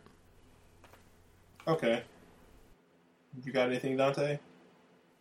So I was pretty cool on it at first. To be honest, when I woke up this morning, I had zero intentions of actually going through the DLC. But then I'm like, well, let me give it a shot. And first, I really, really disliked it. But the more abilities you unlocked, the more free-form the combat became and like the stealth elements became. So it kind of stopped being a stealth thing at some point and just became like, hey, this is I don't want to say like a sim, but Freeform. it was just like a free-form, like, hey, you have these 4 tools, use this as your sandbox, and pretty much do what you need to do to get past this puzzle. And I really enjoyed it because, one, they actually designed a lot of those things in really interesting ways, and they were all different. And 2, they stopped holding your hand, and they weren't like, hey, you need to shoot this, or this is how you get through this puzzle, monkey, go to the right, and then, like, hit this guy first type of stuff. So I kind of gained a lot of respect for this game through the DLC. What about you, Greg? Because you also didn't. You did finish it, right, Dante? Yeah. Okay. And what about you, Greg? I think you said you got to the halfway point probably before you had to call it quits. Yeah, so initially I didn't, I mean, at least from what I've played, I don't really like it just because I get that it's a different thing, but it's not the things that I come to Enslave for, I guess. Like, I don't really like his mobility, right? He's pretty slow. I know he's got like a crouch walk, but even, and that's slow. His roll isn't very agile. I mean, he's not very agile at all. The grappling hook isn't like a very fun way to like move through the environment, and you do less of that as you start going into it. Like early on at the opening stages of the DLC, you kind of do more of that. But yeah, he's not very fun to kind of like navigate with. Having the ability to kind of like having a weapon like a gun, it's okay. I mean, he's not very good at combat either, and the fact that he dies in a few hits, there's nothing upgradable. So I don't know. It kind of wasn't the things that I came to the game for. I did start to kind of appreciate some of the abilities they give you, but I don't know, man. Like it just wasn't like it wasn't clicking with me for some reason. Okay, and I think you got to the halfway point. I think Trevor maybe got a little bit past that. Yeah. I completed it, and I ran the range of emotions for this. I liked it in the beginning. I thought, this is cool, this is different. It has the same feel. Like, you are in the same world, and it feels like you're enslaved, but he moves completely different. He doesn't have his animations, like they still do a good job of like animating the character. It's like when he's hunched over, crawling on all fours, or like even when he's running, he's like this rotund character that's like leaning back as he's running. His grapple hook stuff is cool, and he takes his time climbing up because he's just a heavy character, and like all that stuff feels really good. And then they, as you're slowly getting his gadgets and things like that is also like, I agree with Dante 100%. Like doing the combat stuff, like it feels awesome. I wasn't really here for the stealth stuff. Like it is cool as a change of pace from the main game, where you can kind of just sneak past mechs without engaging in them. But after a while, the game kind of forces you to go head to head against these mechs, and he thrives with staying at a distance, using his sniper rifle and his gadgets to keep them away from him, because he can go down in one or two hits. So he has no close quarters combat at all. So it's like completely different vibe with this game versus the main game, which I do like, because it still feels like it's part of the same story. I guess you could say the same family, I guess, even though it's completely different. But then there are a couple things that I just didn't care for. He's in this game by himself for the entirety. There's no other character in this game. So he's doing a lot of talking to himself. And because of the nature of this character, he's a pretty horny dude. And that kind of gets very grating after a while. So it almost did a little bit more harm than good, because it's like he's the character he's always known to be, and he is the focal point. So that was really, really annoying at times. Like his collectibles are to find like cartons of like food and like pinup girls posters spread around the environment, and it was just like all the dialogue that he had, because he's talking to himself, was just very corny and cheesy, and just I ended up rolling my eyes a lot while I was playing through this. And I mean, he's talking to his friend, quote unquote friend Truffles, his companion, but like it's not like the character doesn't really respond back to him, so it's just kind of like whatever. And like they recorded all these lines like once, so whenever you die and you pick up you have to re-pick up like a food carton or a pinup poster, he says the same exact line again and again and again and again. So that was kind of like grating as well. The cool thing, the thing I will say is, it's cool as you're getting gadgets, the combat gets more interesting. But then they up the difficulty of the combat too, which like I like and I dislike. So like some of the later sequences in this game, I ran into issues because the way I had been playing, and this is also why I like it, the way I had been playing was no longer effective this way, because they upped the difficulty, or like the amount of enemies you encounter. And there was a couple times where I was like stuck, especially on the last section of the game, where I was stuck in like all these encounters for like 10 minutes at a time, just constantly replaying them over and over again to like get this run correct. Did you run into those issues, Dante? Not too much. I think it actually got a little bit easier for me as I went along, just because I had more options. To be honest, like the first couple stealth things, I'm like, man, this is dumb. But once you have the tools and you kind of figure out like some situational stuff, it got personally easier for me. One thing I will say is hold your beer, because if you don't like difficulty getting, ramped up. Oh yeah, I know. This next game. I know. You better get that work, Marcus. I know. I'm not looking. You better get that work, Trevor. I'm not looking I think Greg forward might to be it. okay. Going back to this though, like I the thing that I do appreciate about this is you do run into there are moments in this. There's a moment when you encounter a dog, and they do a cool thing where you are running away from the dog, and you're seeing your character from the dog's point of view. So you're like running away from the dog with but you're seeing what the dog sees, and that's kind of cool. There's a moment where you're back at the starting area, and you have to fight waves of enemies that are basically preventing you from getting to where they're at. You get to where they're at, and you activate a turret, and then now you have to defend the spot that you're at, and that was a cool sequence as well.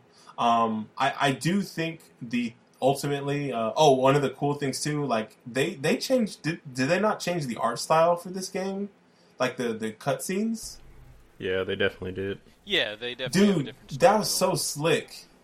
It's like they added like darker edges, or like I'm trying to It was think almost like cel-shaded. it maybe. Well, they're stills. No, they're not stills. It's animated. It makes me think of like Borderlands / Mirror's Edge cuts, like Borderlands with Mirror's Edge cutscenes almost. Yeah, they were kind of cel-shaded. Yeah, it's really slick presentation, and like the way, because Pigsy is narrating, I enjoy him narrating these cutscenes. Like I like the dialogue. Then a lot of the dialogue that I don't care for is the dialogue when just like you're picking up these collectibles and these random quips that he's making throughout the game that I don't like, and it kind of turn me off to the character. But then, like, once he, like, as the story is progressing and he's trying to make his companion, and, like, as he loses truffles and all that stuff happens, like, he kind of redeems himself, ultimately. Like, I don't want to, because these two haven't played it, I don't really want to spoil, like, the endings since it's so short. But I do think story-wise, it's pretty interesting where the game takes you, and I still think it makes him, like, a redeemable character, even though it is Pigsy. And if you don't feel that strongly about him, did you feel that way, Dante? Or I didn't really. I don't want to say I didn't pay attention to the sounds story like too that's what much you're in gonna this say. part, but I didn't get much from it, to be honest, from a plot perspective. I mean, it wasn't like, oh my god, I got to see what happens next. But I thought it was just interesting, like the way he was talking, and like I don't know, it was just more interesting. Like, I'm not here for a horny guy, Pigsy. I'm here for man on the mission, Pigsy. And you got See, but I thought all of this stuff seemed kind of boring. well, fair. That's fair. But like, I feel like the first half of this game is like he's man on the mission, but when you find out what his mission is and like ultimately what he makes, is like this dude. But then after that part, then you're like, oh well, like this is actually like a worthwhile endeavor that he's going on, and I'm here for it. So I enjoyed it. Trevor, you got anything you want to add? So, Marcus, I know you don't watch anime, but in anime they have what's called filler, and this DLC felt like at least the story felt like filler, because it usually involves like a secondary or tertiary character, and they're on some type of Side mission. like a side mission, which doesn't, is not necessarily important to the major task at hand, and that's kind of what this is. But is the filler not interesting though? Is what I'm saying. Like, is it not fun to play? Maybe I didn't get to the part where it gets interesting. Because, like Dante said, it just seems like he was going grocery shopping. Man, I'm not saying the story is like the most groundbreaking or anything like that. I'm just saying, like, I like the payoff of what happens in the story, and I feel like it does a good job of, like, this character is like, he ebbs it, or like he starts low in the main game and ends on a high note at the end, right? When he sacrifices himself. Or maybe he even goes to neutral. Well, what I'm saying is this story, he's back to the gutter, horny guy, Pigsy, and, like, it's not as high of a high, but you kind of see him go back up. To me. That's the part I enjoy, not necessarily the story. I like the character growth. Okay, so I have two questions then. Okay. Just this pertains to the character. How much time passed between the release of this game and the release of the DLC? Do you know? I believe they both came out the same year, but let me check while you ask your second question. And my second question is the DLC, and I mean, you can spoil it for me, I don't care. I don't know how Greg feels. But, does it serve... Have at it. What'd you say? No, I was just saying have at it. I'm not does gonna, it probably not does gonna it serve finish as a tribute to Pigsy, like as a way to say, yeah, this character died in the main game, so we're gonna do something special for him in this DLC? Okay, so the game came out October 2010.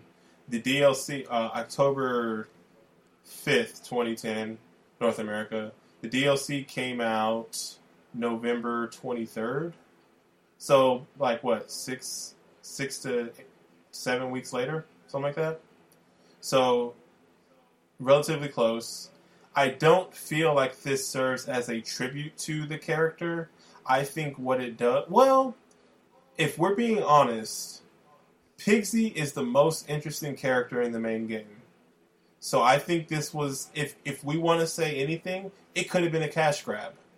It could have been like, hey, people like this character. Let's. I don't think this game made enough money to be a cash grab. You're right. But also, I'm just saying, like, if of all the three characters in this game, he was the one that would be the most interesting to make a DLC for. Granted, because this came out so soon after that, I don't think it was a cash grab. I think the way they saw it was like, look, he has these abilities that you use in the main game, in the second half of the game, that are interesting. What if we had another character that set in this world that has different abilities than Monkey? Because there's not really much more interesting stuff you can do with Monkey. He's not an interesting character on his own. Basically, by him leaving the headband on, like, he's basically beholden to Trip. So if they were going to set a story before the events of the main game, do you want to see some loner dude like Monkey, who, like, you've played like 6 to 9 hours of already? Or can you see Pigsy, who has gadgets, he lives in a swamp, he's completely different, like, character from his motivations and even his athletic ability than Monkey? Like, it makes the most sense to make him be the character you base the DLC off of.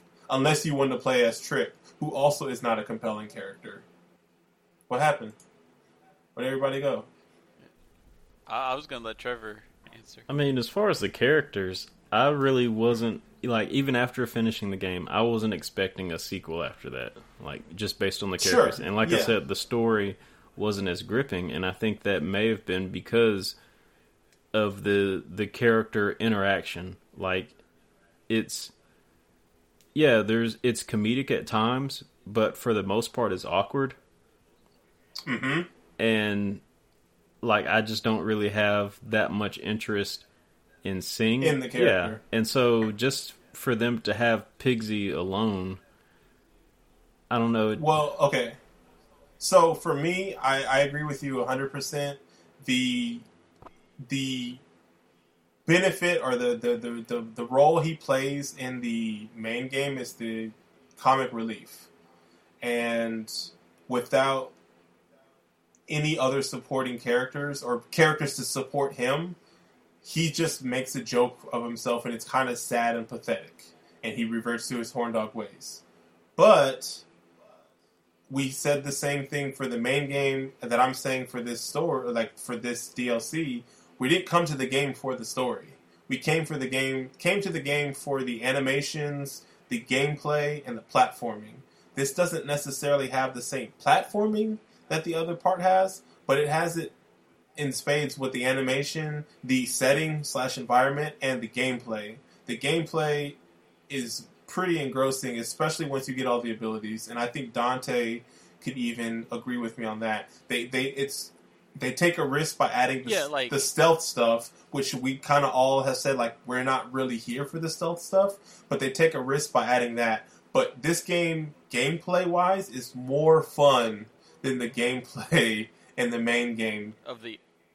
I 100% agree. I didn't want to be the one to say it, because I thought Marcus was going to get super mad if I said it like that. But, yeah, I enjoyed the gameplay of this more than the actual, like, proper title. It feels like you have way more control and power over There's encounters. just a lot more scenarios, and you have a lot more to do, quote-unquote.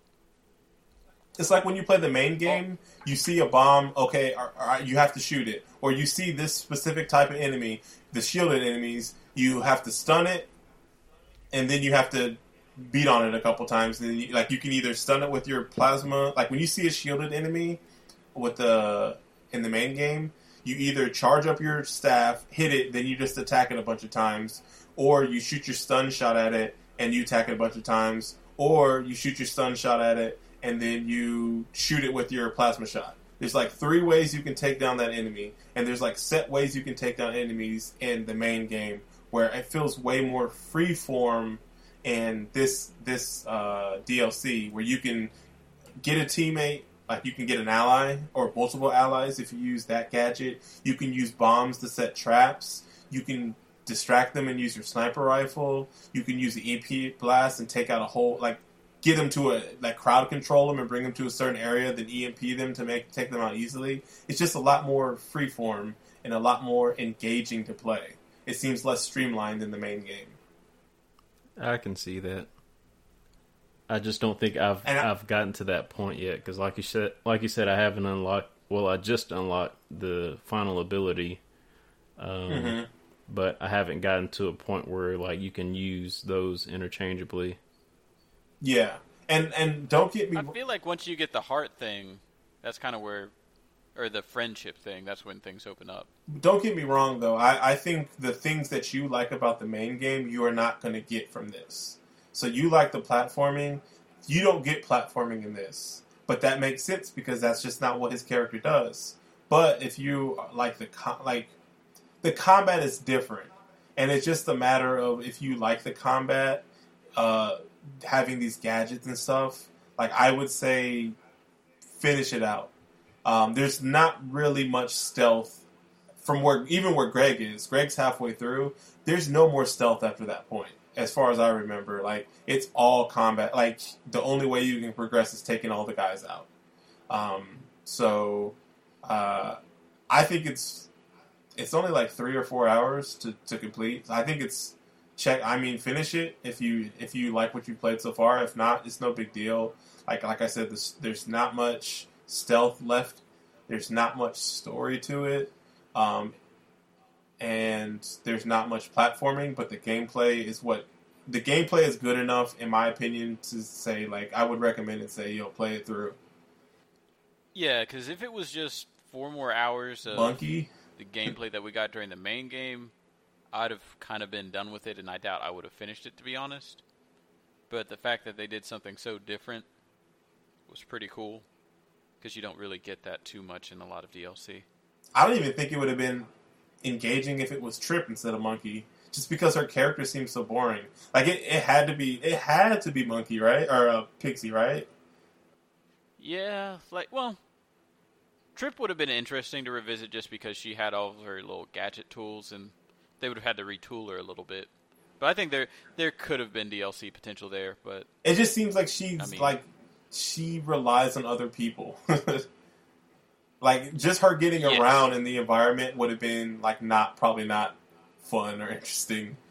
You know, Pigsy at least has the grapple that's hook. also very true. All right. Well, if we don't have you don't have anything else with the DLC, you need to say Dante, Trevor, Greg. Nope. I would recommend that you finish it out, Trevor, if you are interested. If not, no big deal. This is different than the Phoenix Wright. You should definitely finish up Phoenix Wright. You should definitely finish out Advance Wars, like 100%. Oh, I did finish But Phoenix this Wright. one, I know. I'm just saying, like in comparison, like those two, I felt strongly that you should finish those. And this one, I'm less strong about. Like, if you don't like what you've played so far, then I would just call it. But if you do like or interested in seeing where like what we're talking about, I would say finish it then. What you think, Dante? Is that fair? Yeah, I think especially since he's so far, and same thing with Greg. Greg's about halfway, 3/4 through, so it's worth a playthrough. Yeah. All right. Well, do we got anything else we need to say about Enslaved? Odyssey to the West or the Pigsy's Perfect 10 DLC? Cool. Greg, do we have any questions? No questions this week, but What? if you guys That's just crazy. yeah, what a surprise. But nah, if you guys want to hit us up, you can reach us at misscheckpoints@gmail.com. All right. And where can people find you? I am on Twitter at Boombox Hero, on Facebook at Boombox Hero as well, and on Twitch at twitch.tv/xdrdmagnegrox. All right. Trevor, where can people find you? You can find me on Xbox Live, PlayStation Network at Lyric Unsung. All right. You guys can find me on Twitter at Potato Salad and on PSN at La Ensalada de Papa. No spaces. Dante, where can people find you? Well, I keep saying I'm going to start streaming again. It hasn't happened yet. It might happen soon, though. I found a game. I pretty saw fun. you playing some Yakuza. Yeah. Yeah, Yakuza was pretty good. I didn't stream that. Oh, I know. I'm just saying. I checked PSN and I saw you I playing. should have, but it was just so late at Yeah. night. Dante. Oh. Huh? Go ahead. What is our next game we're playing, man? Are you excited for this game? It's your month. So, like a week ago when I kind of got onto you about saying like Metal Gear Rising was like in my top 15 or top 20 or whatever. I thought so, but yeah. You thought so, but I don't even know if that would be in my top 50. This next game we're about to play, it's definitely probably in my top 20. Word? We're about to play Ninja Gaiden Black Okay. for the original. Well, it's on Xbox originally. That's what it came out for. There's a port Sigma for the PS3. It's part of the backwards compatible games for Xbox One X, and I guess Xbox One as well, but they also added 4K to the X version. So, Greg, you need to get on that. Oh yeah, I'm And gonna check it out. it is renowned for being an incredibly difficult game. It is also one of the highest rated original Xbox games of all time.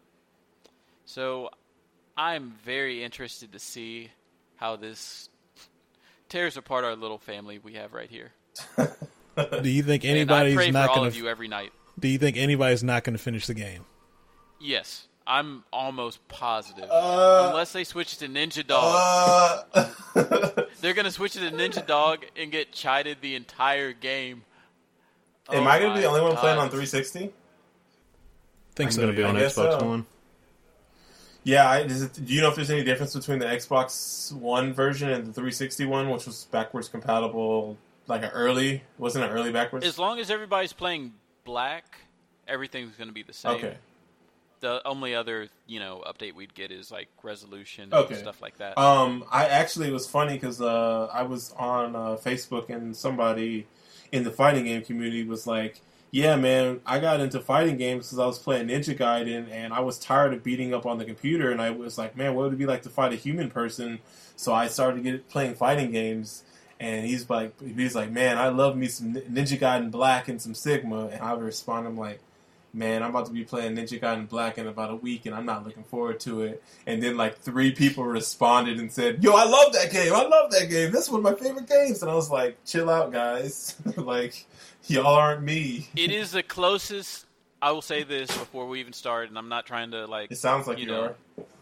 plant the seeds or whatever, but it is the closest thing you will get to a single-player fighting game, in my opinion. You must not have played Enslaved Odyssey to the West, my friend. I mean, I heard that was more like the best platformer ever. Oh, gotcha. Okay, well, I'm joking. Trevor, I'm going to send you a lot of love in the next 2 weeks because I know this game is about to upset you. At least Hey, as long as it's got some good traversal in it. It's got some of the best traversal, actually. I don't believe him. You will see when you start wall running and doing all this ninja stuff. So, I'm just gonna leave it with that. Okay. So yeah, that will be the next game, Ninja Gaiden Black. Not to be confused with Sigma or any of the other Ninja Gaidens. We're playing Black, the Microsoft or the Xbox version, I guess. So, Yes. The updated port of Ninja Gaiden. yes. It's almost like a Game of the Year edition. Okay, cool. So we got anything else? Any other things we need to get off our chest about this game or Ninja Gaiden? Since I always ask my dumb question every week, like I always get my one. E3 was a week ago at this point, or I guess 2 weeks. So what was everybody's game of the show? You start, or somebody. I don't know, man. I think the only thing I can like think of that's still kind of like on my mind, I guess, is Cyberpunk. Even though we didn't see much of that, but just that initial trailer kind of got me pretty excited. It was a good trailer. For me, my number one is definitely The Last of Us 2. I thought that looked really good. And probably followed by that Shadows Die Twice thing looked pretty cool. Oh, which game was that? It's by the guys that do Dark Souls. Oh, It was on yeah, the they Xbox showed stage. that at the Xbox press conference, right? Yeah. Okay, all right, now I remember. And of course Cyberpunk like everybody else.